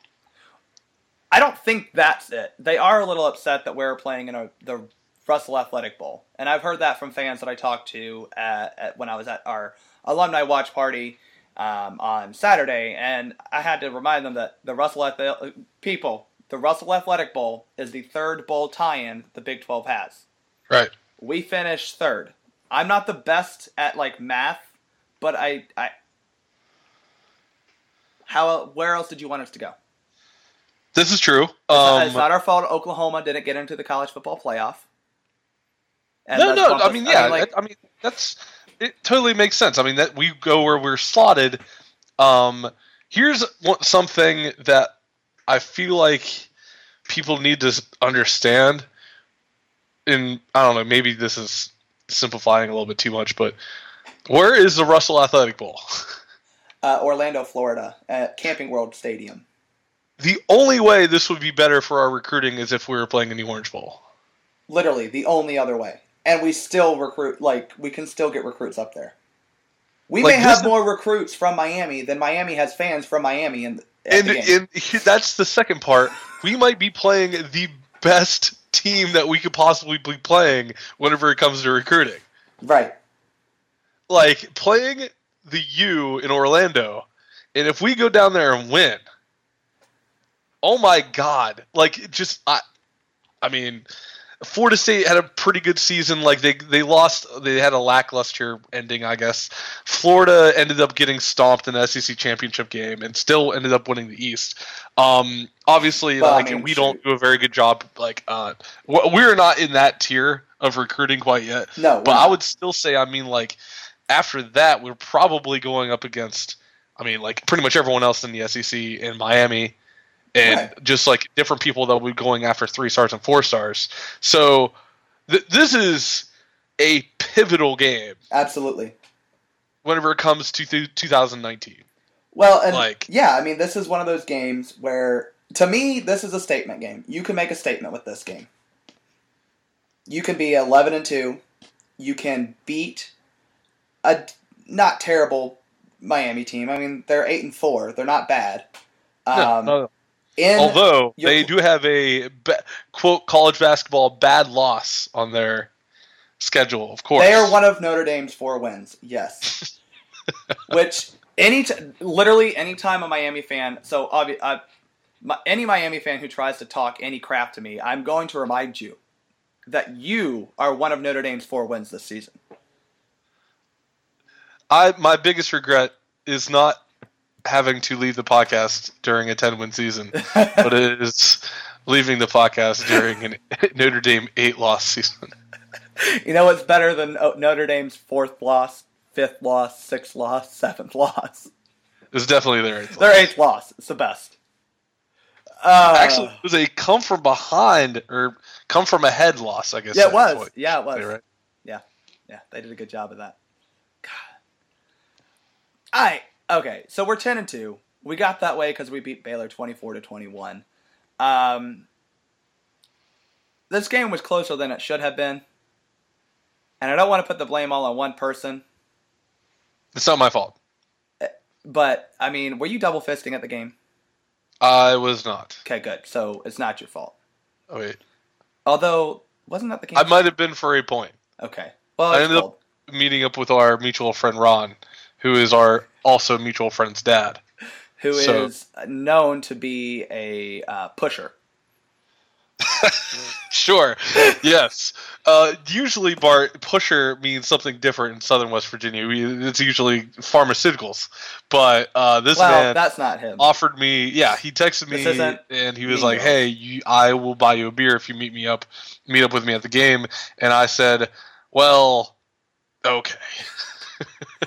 And so actually the terrible second quarter that we had that I actually didn't watch. And then by the time I got back for halftime, we were fine again. So it was probably actually my fault.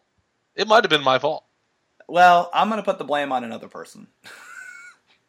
And I know he's a 22-year-old college kid, but I'm just saying. Okay, well, first off, number one, you're really burying the lead here. Senior Day. It was Senior Day. It was Senior Day at Mountaineer Field, Milan Puskar Stadium. And as my very featured Twitter said, the only booze that came from Morgantown this week was when the stadium would go back to having the football game instead of having the basketball game. I saw that. Beating Virginia. But yeah, so Skylar Howard does not get booed for Senior Day. Although, if you could have picked a game, this one would have been a game. Well, I mean, I don't know. I don't believe in booing. We've obviously said this plenty of times on this podcast. You're more of a hissing person. Yeah. Why are you booing a college athlete? That said, I will criticize them when necessary. And when you go 10 for 26 for 111 yards, you kind of deserve some criticism there, yeah? I don't find any problem with that. Okay. He did have 2 touchdown passes. That's true. One of those, I'm not saying he didn't throw a good pass, but he literally threw it in the only spot that anyone on the field could catch it, and that was for Da'Keil Shorts, who, I don't know how he came down with the touchdown. He, matrixed that and switched feet during mid-air, and, I don't know how he did it. But he did come down with Da'Keil Shorts does get the wonder catch for the touchdown. I think that actually was the game ceiling touchdown? Sure. We're going to go with that. That was a game ceiling touchdown. I am not a credible source for this game. It was not. That was Justin Crawford's 1-yard run. Anyway. Also, you are very fuzzy, and I do not know if that's on my side or your side. It might be on my side because Mike was having a hard time, fully understanding me. So, I don't know what that is. Our internet here is terrible. I don't necessarily mean recording software either. This seems like it could be a connection issue. Yeah, that's what I'm saying. I think it's a connection. Okay. Yeah. Literally, me saying that was because I couldn't hear anything that you said. Well, why didn't you hear me? I don't know. I have no idea. You sound very in an elevator type situation, which I hope you're not. I'm not. I'm in an office, a room, and a house. I've had this problem. I don't know why. It sounds good on my end, when I listen to the recording, but I think it's the internet. I think it's our internet. It has been crappy for the last month. So I don't know. My landlord says she'll fix it, and she hasn't fixed it yet. Oh, nice. I didn't know that you moved into your own place. I did not. Oh. Wait a minute. My landlord. Are you talking about your mom? Yes.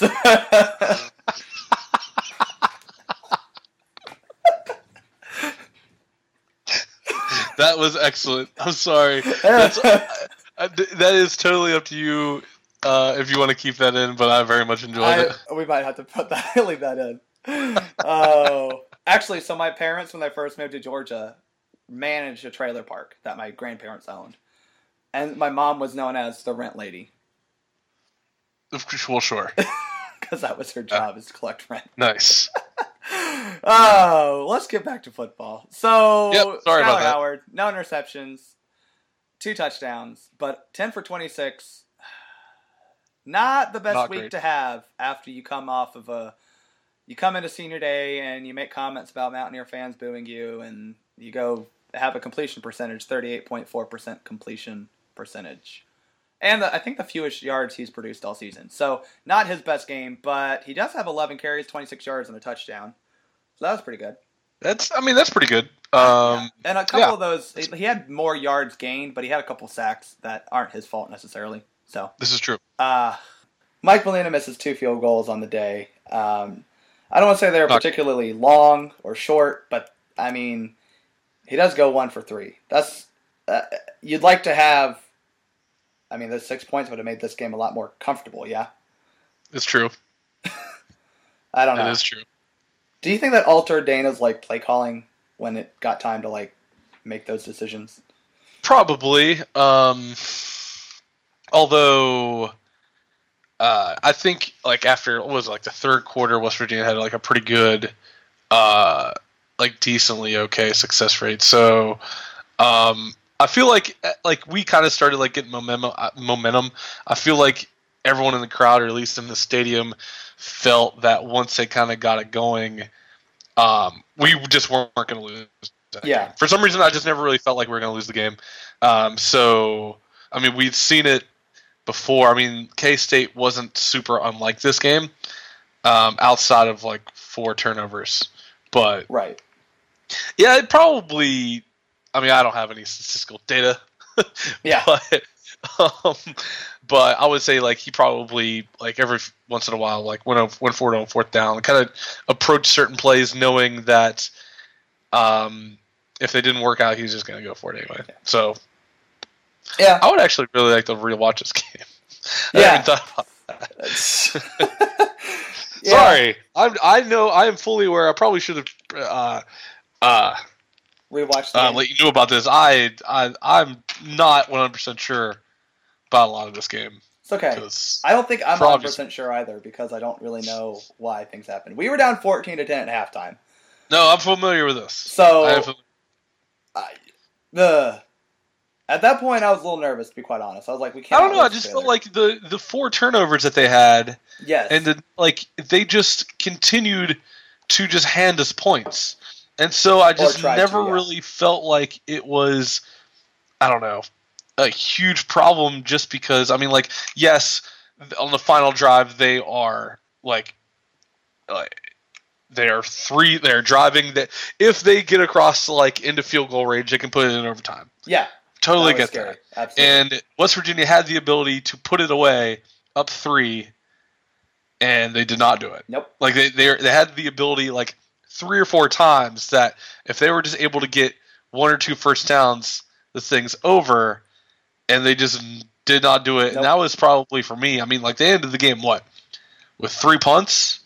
Yeah. I mean, the drive chart we scored to go up 24-14, and then we went punt. Yeah, can't have that whenever you're trying to finish a game at home. No, you got to have and the punts. I mean, you had one drive that was 5 plays. Okay, another drive that was 5 plays, and then final drive where we needed to put it away, 3 plays. Yeah, that gotta do better than that. Yeah, I mean that's a concern. I don't know. I feel like that kind of goes with a lot of the theme of this year is sometimes we just struggle to actually finish and, be it finish a drive, finish a game. We struggle with that this year. It's true. I mean, we kind of already know it in number one. We definitely know that the defense is better than the offense. I mean, this defense has won the game several times all over throughout this year. You would think, I mean, that was completely the opposite of what we expected at the beginning of the season with all the returning members of the offense. Like we were hoping it would just be another Kevin White, Mario Alford situation. Absolutely. Where like they slowly matured into very explosive players, which we might have actually saw something against Baylor. Like finally, West Virginia is able to score from outside of the 30. Like we're able to completely take a pass all the way to the house. Thank God. But 2 weeks in a I mean, row. like, I don't know. Like, we thought that was going to be the case against Arizona State last year. We thought that was going to be the turning point. And then we come out against Missouri and we are fine. And we're just, like, okay for the whole season on offense, where the defense is consistently saving our ass. But, so, like, I don't necessarily know if I expected West Virginia to light up the board just because, I mean, how many times have they actually done that this year? Yeah. But, I mean, like, what, Kansas and Iowa State and Texas Tech? Yeah. Is that it? I think so. I think so, right? I mean, TCU, what, we get, like, 31 or something like that? It's not like we put, like, $1 billion on people. No. So, that's 17.5 spread. I mean, that was assuming Baylor had, what, like 3 points? Like, yeah, apparently. Well, and I expected us to do better at keeping Baylor from scoring, but I think a lot of they scored 3 touchdowns, which for Baylor is traditional, what Baylor has been since we've known Baylor. 3 touchdowns is not a lot. But they gave us 4 turnovers, and we had none. You would have hoped that with those 4 turnovers, we would have been able to do something more than just score 24 points. Absolutely. And yeah, I mean, I think that is why I believe, I mean, like, if you look at West Virginia's ranking right now in the S&P Plus, I mean, we're a 10-win team that's in the 50s. Yeah. We dropped 20 points, like a ranking of 20. We were 32, and after this one game, we went from 32 to 52. That, number one, I mean, this is, I don't know. I've lost a lot of faith in the S&P Plus. I think, and we've talked about this a little bit off air. I think the S&P Plus does fail to take into account one major thing, and I think that they fail to take into account actually winning football games. It measures so much the, assumed or statistically supported ways in which you win a game, right? Right.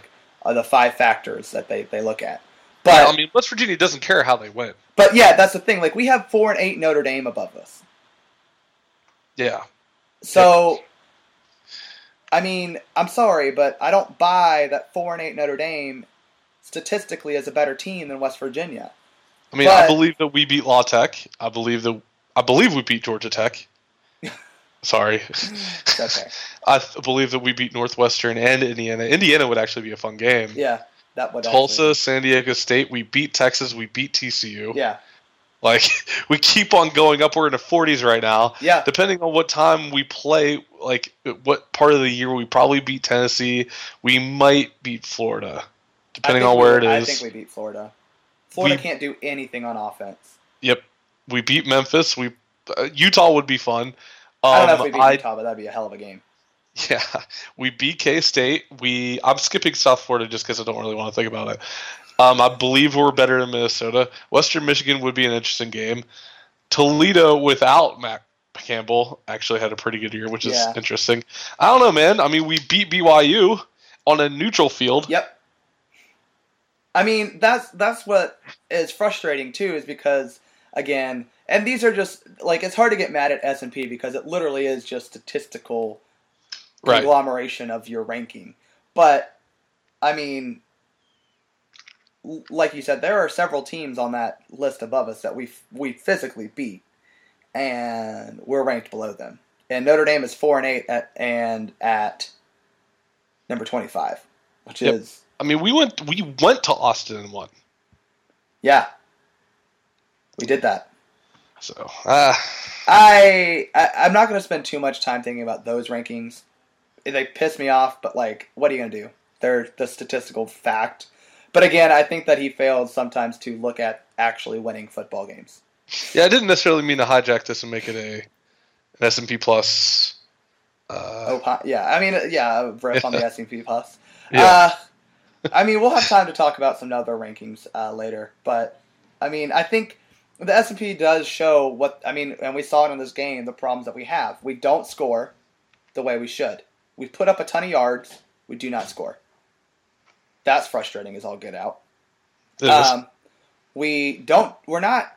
For being an efficient offense, we don't do what matters when it comes to efficiency on offense, and we were 4 for 18 on third down. That's not good. Nope. Again, 422 yards, only 24 points. We had 311 yards rushing. So if I'm a West Virginia fan, obviously, and if I'm just a fan of a team, and my team has 311 yards rushing, we better have more than 24 points. Yep, absolutely. Unless you're like Georgia Tech or Navy, but even still. Yeah, especially whenever you're starting. I think like the starting field position was like at the 36. Our starting field position is phenomenal. Yeah. Now that's because we were given the ball 4 times and good field position. Yes. Very good field position. But again, points to the fact that we weren't able to like really capitalize on that, and that to me is a problem. Can I just point out 2 things real quick? I just really kind of enjoy. I know you're talking about the offense, but Shock Linwood 6 rushes, 29 yards. Yeah. And Katie Cannon for 11 targets, 5 catches, 84 yards. Yeah. So, I mean, defensively, it's just nice looking back. Like, I know, like, Baylor doesn't play the same way they did before. But it's, like, those dudes have lit us up in the past. Those dudes are going to play in the NFL. Like, let's be real. Linwood, Cannon, they're going to the NFL. I mean, like, depending on their criminal record. Which, I mean, evidently is... it's hit or miss in the NFL if they care. It's literally... hit or miss. Oh, man. I'm so sorry. Williams, though, for Baylor, did have 11 carries for 90 yards and a touchdown. He will be tough to deal with in the future. But other than that, I mean, shoot. Zach Smith was 15 for 31. 2 touchdowns, 2 interceptions. QBR of 27.6. So he statistically had a worse day than Skylar Howard. We were able to for the most part, we were able to keep Baylor from making big plays. And that's been the MO of the defense all year. Like, our defense did exactly what I expected them to this game. I have a question. Yes. Is Skylar good? He's not bad. Okay. My buddy Thomas, you remember him from the Oklahoma game, he texted me after that game, and he goes, "Hey, guess what? Only 3 more games with Skylar Howard." It's true. It is true. And I hate it for the kid because he's going to end up being like the 3rd best passer in school history, like from a statistical standpoint. Going to have the numbers. But, I mean, I feel like, and this is kind of true, we've won a lot of times in spite of his play.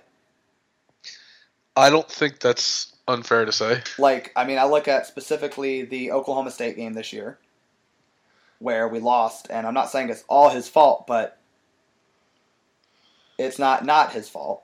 Huge picks. And fumble. The Texas game, holy hell, I mean, that was a very bad performance from him, and really the entire team, offense in general was bad there. And this is your senior year, dude. Yeah, like, you don't have an excuse to make stupid throws anymore. And I still maintain, like, that a lot of the reason we don't have the yak that we've wanted has to do with the fact that Skylar's not really putting the ball in a position for them to go make plays after the catch. That's totally inbounds to say. That, like, yes. He's thrown behind a lot of receivers, and they've had to catch the ball behind him. Thank God we have decent guys who can catch the ball. He has not really done a good job, especially on the screenplay. I feel like, I don't know if... I haven't looked, really close, but like, we have not had success on the screenplay, and that's usually a hallmark of this air raid offense type thing. And believe it or not, we're still an air raid type offense. Like, our offense still tries to do that. It was incredibly frustrating to watch. You're saying this while Justin Crawford has 28 rushes for 200 yards. I'm just saying, like, from a passing standpoint, schematically. I totally understand. Yep. But. I mean, am I the only one? I know I'm not the only one who was super frustrated by the fact that it seemed like every pass that he threw, basically, and especially in the first half, was just chuck it downfield and see what happens. A la when Clint Trickett threw it up to Kevin White like 90 times a game. Well, that might have been also the game plan. I mean, yeah, but clearly didn't work all that well. I'm just saying. I don't know. So that's not necessarily on Skylar, but that's just one of those where, like, can we do something different? So you mentioned Justin Crawford, 28 carries, 209 yards. He does eclipse the 1,000-yard rushing mark. So that's pretty impressive considering that, I mean, shoot, the guy's been battling an injury for the past 4 or 5 weeks. He saw minimal carries in several games this season. Still got over 1,000 yards. Not bad. That's a good season. This will be very good for his performance incentives. Yeah. Yes.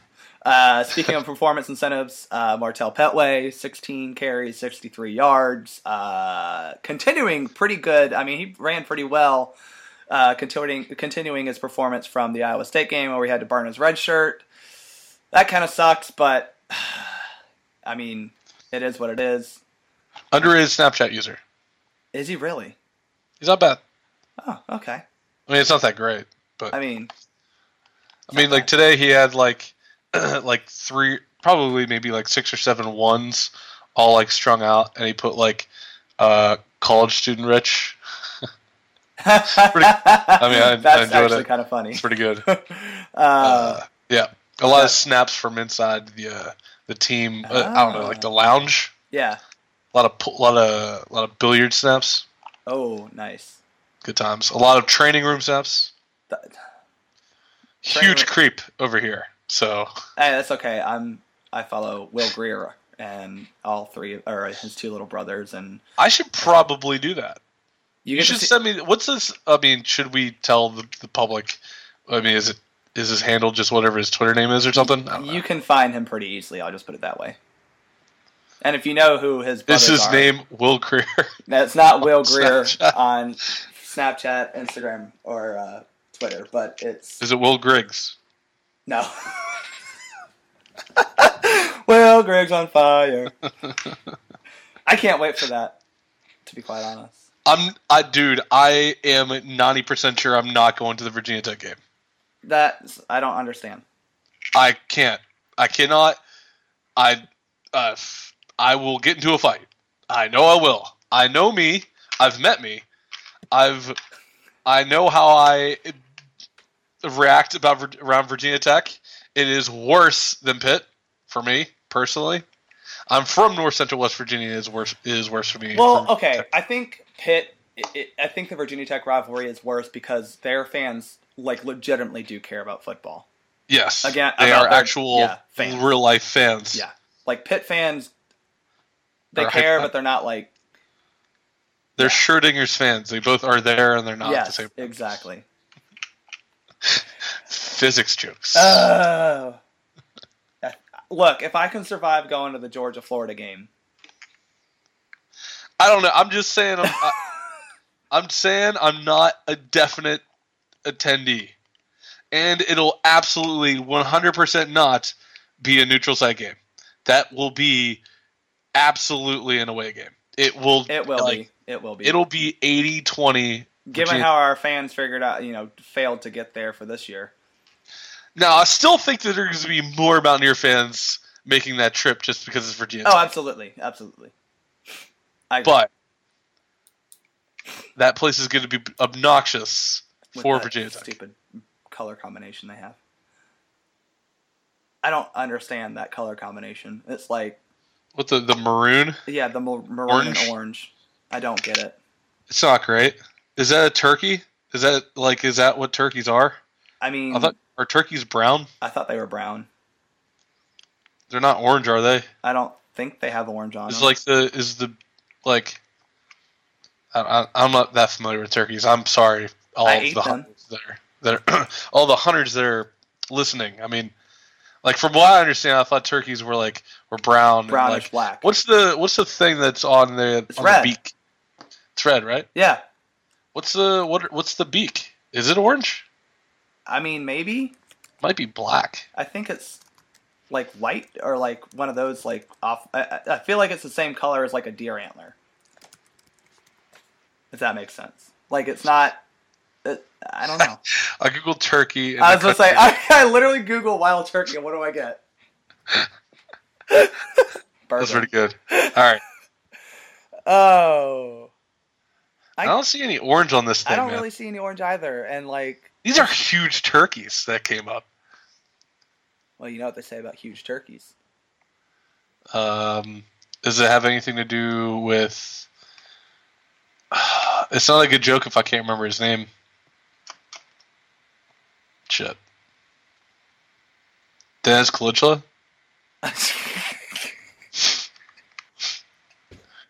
I don't see any orange on this. I don't see any orange. Or, like, really maroon. Like, brown and red, but, like, they're not Turkeys are a little ugly, man. Turkeys are ugly. Like, not even going to try to lie. They're kind of ugly. These were almost our, like, national bird. Thanks, Ben Franklin. Yeah. Thank God. I already have the beef with Ben Franklin anyway. In a very... Wait, why do you have beef with Ben Franklin? Because he made a call... Okay, this is super inside baseball. He made, like, for electricity, he said it was flowing a certain way, and he had two choices, and he was wrong. The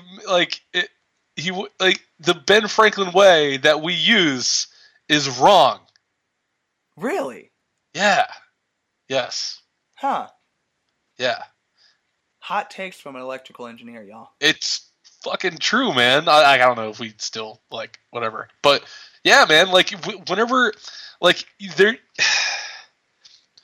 you're doing, like, the equations and stuff like that, you either have to follow the current or you have to go away from the current and never make everything negative. Yeah. Current is technically the flow of electrons. Okay. And that's negative charge. Right. But we follow positive charge. We are going against the way it's going because Ben Franklin. Wow. Okay. It's stupid. Okay. That is super dumb. Yeah. And everybody does it. Like, the entirety of the world does this way because Ben Franklin was wrong. America. And because somehow the Philly Union has something to do with this. And the Flyers. They have to. It's definitely the Flyers' fault. I blame this on all the Philadelphia This Flyers. This is 100% the Flyers' fault. What are, like, these red things that are on, like, do you see, like, these boils? Like, what?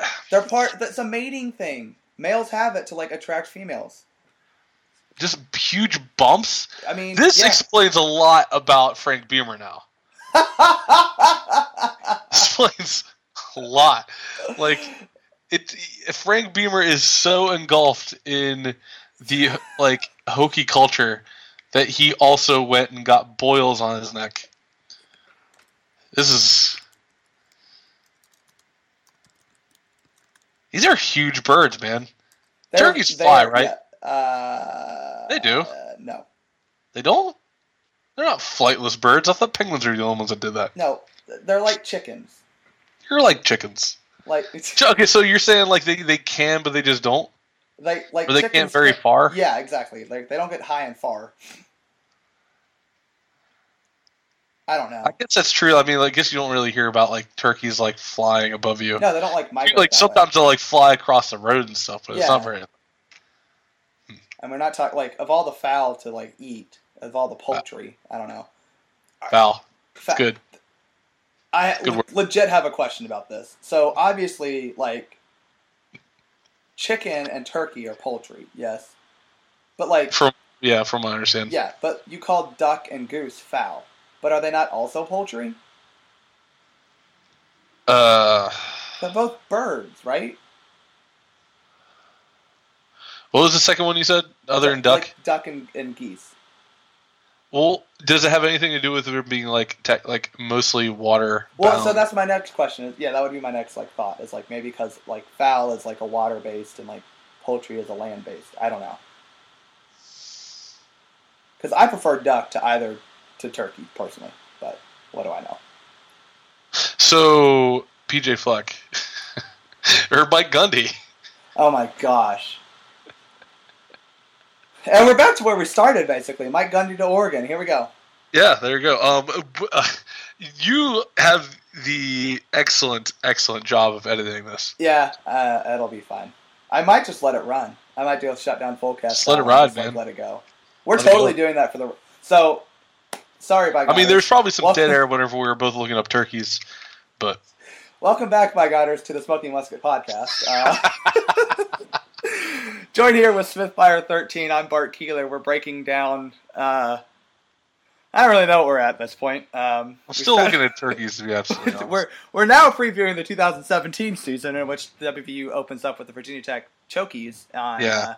They're so ugly. Like, what is or the turkey? What is hanging off the actual nose? This is. I have a lot of. Sorry, go ahead. Sorry. We might have to have like a turkey hunting expert, like call in and give us like. They're gonna call in. Well, you know what I mean. They're gonna have a special little rod and reel type thing that they use to communicate with us. Turkeys are gross. They're not pretty. They're large individual like things. Yeah, they're fucking massive. I remember like at work at one point, like we had to go on site at this church that we were like renovating, and there were just 4 huge, like they were honestly the biggest turkeys I've ever seen in my life. Just wild turkeys, and my boss was freaking out because he was like, "Why do I not have my gun like inside like Toyota Prius?" I was like, "Well, it's because it's a Toyota Prius." I don't feel like you're allowed to have a gun in a Toyota Prius. I feel like... Well, the guns won't go in. Like I said. Yeah. They designed it this way. Unless they were made in Buffalo, West Virginia? Question mark? Guns or the turkey? the car. Oh. What is made in Buffalo, West Virginia? It is Toyota, right? I don't know. You have no idea what I'm talking about. There's a Toyota plant, from what I understand, in a place called Buffalo, West Virginia. I'm only familiar with like a Toyota plant and like. I like to think that they're trucks. I could be wrong about this. Builds engines and Toyota Motor Manufacturing in West Virginia, yeah, in Buffalo on the Kanawha River. Where is that? Not the Kanawha River. I know where that is. Automatic transmissions for the Camry, Solara, Sienna, and Lexus RX 330. Well, look at that. Yeah, there you go. So nothing to do with the Prius. Oh, it's really far. It's not. Okay, okay. There you go. I didn't. Okay, well, one, I just learned that Buffalo, West Virginia was a city. It's a and place. 2, city might be tough. Okay. I know nothing about it. Incorporated locale in the state of West Virginia. Putnam County. But I know where Putnam County is. That's where my aunt lives, but she lives in Tage Valley, Scott Depot. Putnam County is also where Mike Molina is from. Hurricane. Taze Valley, Scott Depot, that's like pretty decently big, right? Yeah. So it's kind of a suburb of both Charleston and Huntington. Yeah.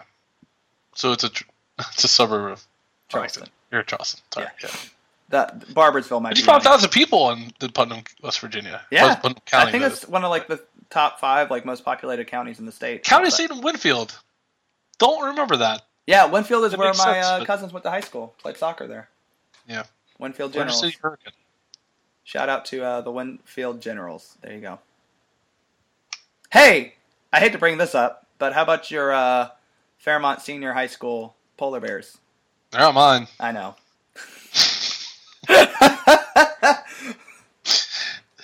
I'd like to congratulate whoever that was. I did not actually get to see. I saw it was on Reed Sports in the restaurant I was in. I did not get to see who they actually lost to. Good job. Although there's like 3 like possible WVU like players on Fairmont Senior, so Mingo Central beat Fairmont Senior, by the way. Good job. It's not actually like I think I can't remember who won AAA, but it doesn't actually count because none of the Fairmont schools are in. Yeah, it doesn't matter. So it's not like it's like like come on, like it's winning the Big East without like the big 3. West Virginia, Virginia Tech, Pitt. Yes. Yeah. Exactly right. So. But what else would you like to talk about? Well, so I do want to. I have effectively just dive bombed this podcast. I love it because I haven't had this in forever. Anyway, I do want to mention, by Godders out there listening, that we are probably going to do like a season. this is a season end podcast, but this is really kind of like reviewing the fact that we beat Baylor and also we'll do some type of other like larger actual season. We'll have like 2 podcasts out before we play the bowl game, and one of them will be hopefully a roundtable ish discussion where Smitty, myself, maybe WVUIE 97 will join us. I need to confirm that with him. Mark, whatever we want to call him. The former commandant, he's still the commandant of the Smoky Musket. Mike is the head honcho. That's what I'm calling him. That's not very creative, but that's what he is. Who knows? We'll have some people talk about the fact that we went 10-2. We got Dana's extension. Your thoughts, real quickly, about Dana getting extension. I mean, like, summarize what you thought that we talked about at the beginning of the podcast here. Totally fine with it. Deserved. People really should probably get used to the idea that he's the West Virginia coach. He's been there for, 6 years now. Yeah. It's weird to know that. I mean, obviously, he's the guy who took over for Bill Stewart. We're all, we get it. But, looking back on that Dana Holgorsen and knowing the Dana Holgorsen now, a lot has changed. Yeah, for Dana.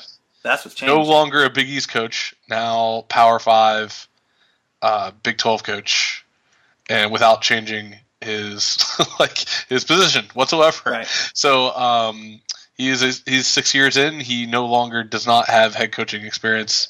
I think at this point, just kind of thinking back, just remembering what 2010 was like, just knowing that, we went from, I believe we were down to Norfolk State week 1 to where we are recruiting at a pretty high level.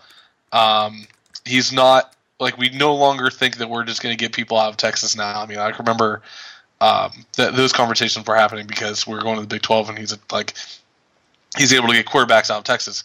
That hasn't really been a thing. No. Really? Which is interesting.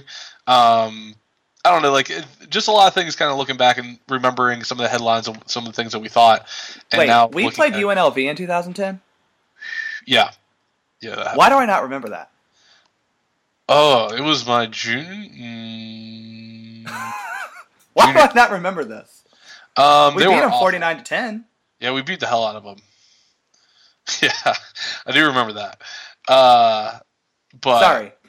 Yeah, I'm fine with it. I mean, he deserves it, I believe. I mean, he got West Virginia into 3rd place in the Big 12. It's the first time we've gotten this far. It's not like there's a trend down. I mean, we have 10 wins. We have a healthy, deep roster. He was able to do a lot of this while kind of having his hands tied.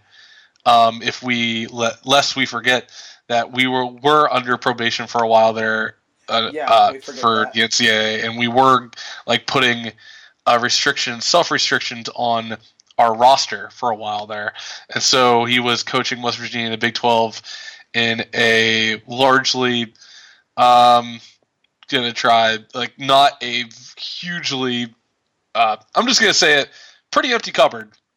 It wasn't. I mean, I think a lot of that was hidden by the fact that we had really talented guys. Yes. Obviously, really talented people. 100%. I mean, top to bottom. Yeah, that's how we ended up winning the Big East so often, is because we were just able to get the main guys. Right. We were able to out-talent everybody, and then our second string was just as good as everyone else's second string. Right. So as long as our stars were good, we were going to win. And if they ended up getting out or having bad games, it was a toss-up.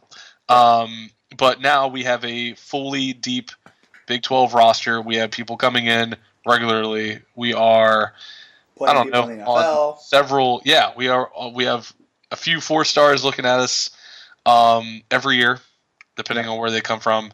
But that wasn't necessarily a thing for West Virginia before Dana Holgorsen got here.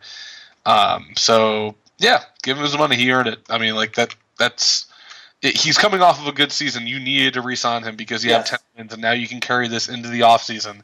And I mean, who knows what this class is going to be like?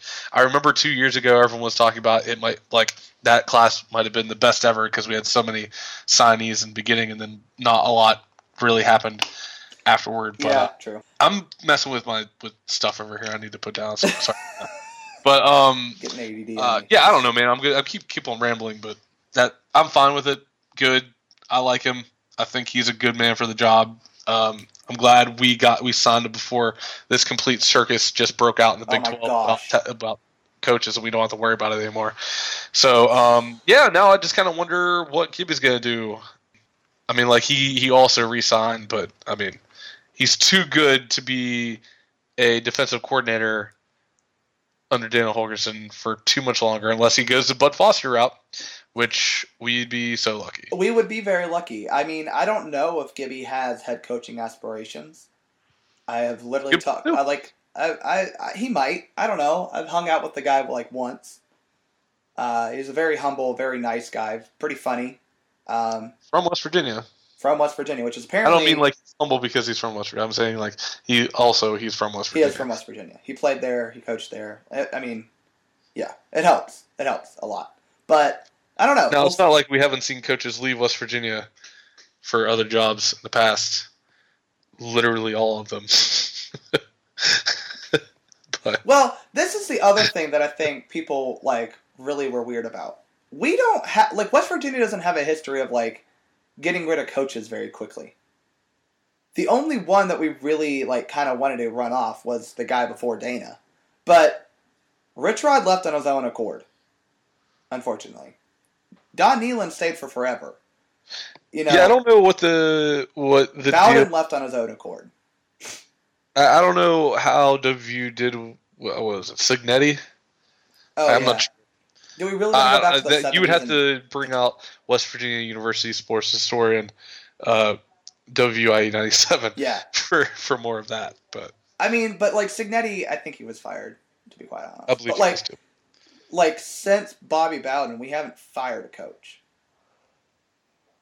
I mean, we have. I mean, well, yes. Because Bobby Bowden left to go to Florida State. Don Nehlen came and played and stayed here for 21 years.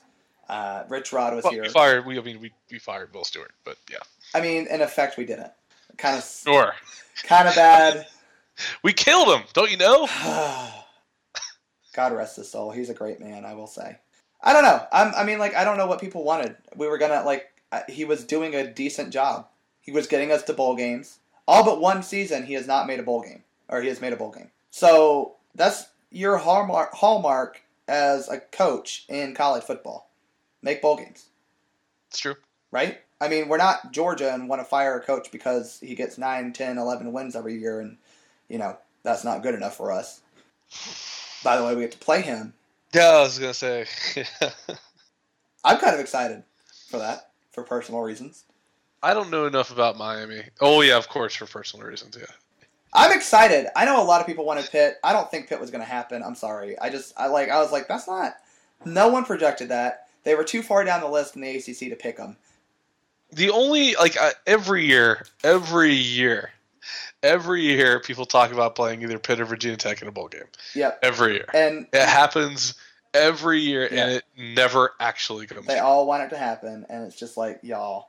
It's not going to, I mean, I don't know if it's not going to happen because Pitt doesn't want it to happen, or if because just, I don't know. I've been let down so many times with that. I have a very weird meh feeling about bowl games.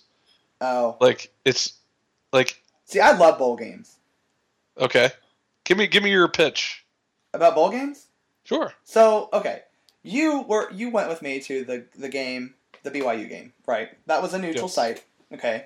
I've been to a bowl game. I was there with you for the Liberty Bowl. That's right. You were there for the Liberty Bowl. I don't know. I feel like bowl games are fun because granted, Pretty was also there, by the way. Who was? Brandon Pretty was also. Brandon Pretty was there. Yes, he was. I still would like to apologize to Brandon Pretty if he is listening. For trying to get him in a brawl in the middle of the stands with some Ole Miss fans about relations that they may or may not have with cows. I mean, first off, they shouldn't have been there. Yes. So, story time real quick. Smitty and I go to the Liberty Bowl, 2014 Liberty Bowl, right? It's in Memphis. It's a drivable distance. We go there. My family's there. It's great. We're playing Texas A&M. Texas A&M had been in the SEC for 3 years, right? This was the year after they had Johnny Football. Yep. Okay. There were fans in our section who were fans of Arkansas, Ole Miss. I think there was a Mississippi State fan in there as well. But they were in, like, our ticket allotment section. Not the SEC side ticket allotment. And they were there to root for the SEC team. Taunting our players, mind you. Taunting our players, us, and I take great satisfaction in the fact that no SEC team finished with fewer than 4 losses, except for Alabama. But they're the best conference in football. Well, you know why. Because they have to play Alabama. Duh. Because Nick Saban's from Fairmont. Well, obviously. He's from Monongalia, or Mononga. Smitty encounters and has discussions with these, a little banter back and forth. Yeah, you stuck up for the Mountaineer faithful who were there and surrounded by I'd like to apologize for everyone in that section. Emotions. I've been known in my life to let emotions fly a little, couple times. So, yeah. Oh. It's been known to happen. Again, this is why I'm not going to Virginia Tech game. Because it probably already should have been in the fight in a bowl game already. I guess Virginia Tech game isn't a bowl game, but you hear what I'm saying. Most bowl games are not against terrible fans like that. Granted, the bowl games I've been to have been Georgia fans, which are terrible. Georgia Tech fans who are nice-ish, as long as you don't try to like pretend you're smarter than they are. And I say that as a Georgia Tech fan.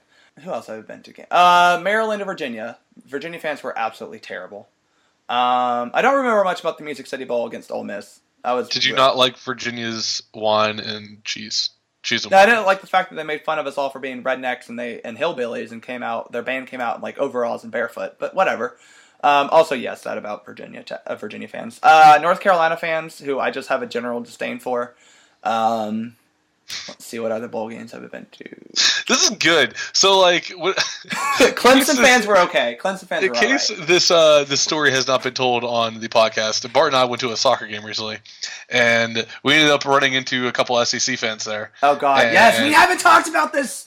Oh my God, so yeah. And so we just ended up just going down the list of all the teams we hate, and we kind of decided that there might actually, I mean, it might be quicker just to teams that were just okay. Yeah. Rather than explaining all the teams that we hate. Clemson fans didn't suck. They were pretty decent, actually. Until we, like, absolutely whooped them, and then they turned around and left with their tails between their legs. But they were pretty cool before that. A&M fans were not. I'm sorry, they were not okay. I don't even mean the people we encountered in our section that were not A&M fans, but the A&M fans were kind of, like, super assholes. I did okay. Hey-o.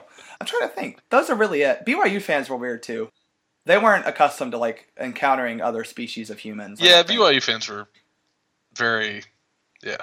They're not aware that, like, I don't know. They're obviously very... We're college football fans. No, they're not. They're BYU fans. They're not college football fans. It's very, very odd. I was very disappointed in my cousins who are huge fans of my other cousin, Joseph Smith. Direct relation, by the way. Absolutely. Yeah. Ancestries.com confirmed it. What? Also, okay, number one, also, I would like to apologize to Brandon Pretty for almost getting into a fight. But what else would you like to talk about? I'm at the end of my list here. Question. Yes. How do you feel about actual day of, like, birth photos on Facebook? Okay, so I have a very strong opinion about this because babies are ugly when they're first born. Do not post pictures of yourself who, I'm sorry, you're ugly at that point, and your child who is also ugly at that point, the day they are born. Like, do not give me hospital pictures of your baby. Except for, like, the one, like, from the glass that you're looking at the baby through the glass. That's whatever. That's a different thing. Sure. How do you feel about, like, the partially, like, I'm in a gown and it's highly evident that I'm naked, holding my baby, Like, I understand, like, it's a miracle of life. I get it. I've seen it. Whatever. We're moving on. Is it for Facebook, though? Yeah.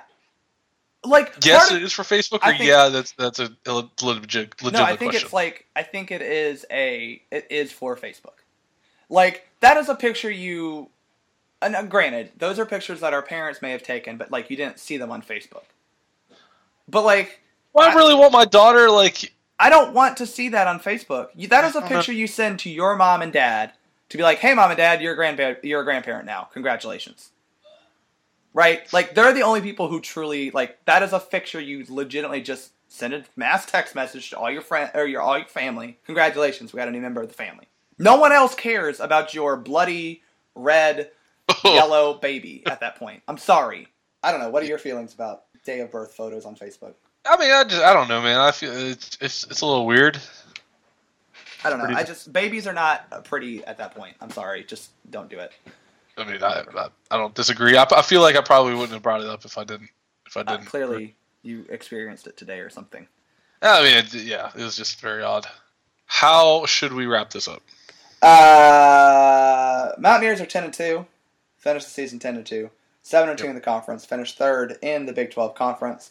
They will now meet the Miami Hurricanes in a revival of an old Big East rivalry. Not the rivalry that TCU and Baylor play for, but a revival of the old Big East rivalry between the Mountaineers and the Hurricanes. We haven't played since 2003. Please, while you're at it, subscribe to this thing we call a podcast. There you go. And you can find us on iTunes at The Smoking Musket. While you're there, rate us. The Smoking Musket Podcast. And while you're there, rate us. Subscribe to Smoking Musket on YouTube and follow at Smoking Musket on Twitter, like The Smoking Musket on Facebook, and visit www.smokingmusket.com for daily news, notes, and opinions about WVU sports. I think we have covered everything we need to cover. Thank you very much to Mike Kazaza for coming on and breaking down the Dana Holgorsen contract extension. Shout out to John Lowe for his commentary on WVU's win over Virginia in basketball. Appreciate his insight. And, Smitty. Yes. Thanks for coming on. My pleasure. It was very, very awesome to be back. I appreciated your presence on the podcast again. It's lovely to be back. I guess I'll be... Am I coming back next week? Is that what's I think happening? we're going to do that next week. Next week, look out for like a roundtable discussion on all things WVU football. The state of the program, if you will, heading into bowl season.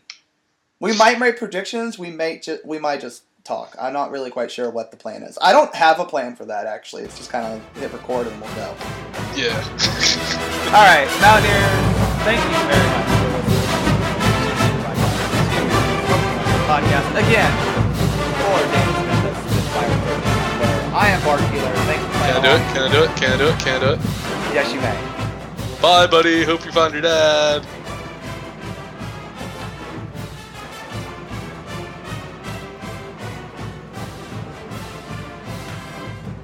Lucky Land Casino, asking people, what's the weirdest place you've gotten lucky? Lucky? In line at the deli, I guess? Aha, in my dentist's office. More than once, actually. Do I have to say? Yes, you do. In the car before my kids' PTA meeting. Really? Yes. Excuse me, what's the weirdest place you've gotten lucky? I never win and tell. Well, there you have it. You can get lucky anywhere, playing at LuckyLandSlots.com. Play for free right now. Are you feeling lucky? No purchase necessary. Void where prohibited by law. 18+. Terms and conditions apply. See website for details.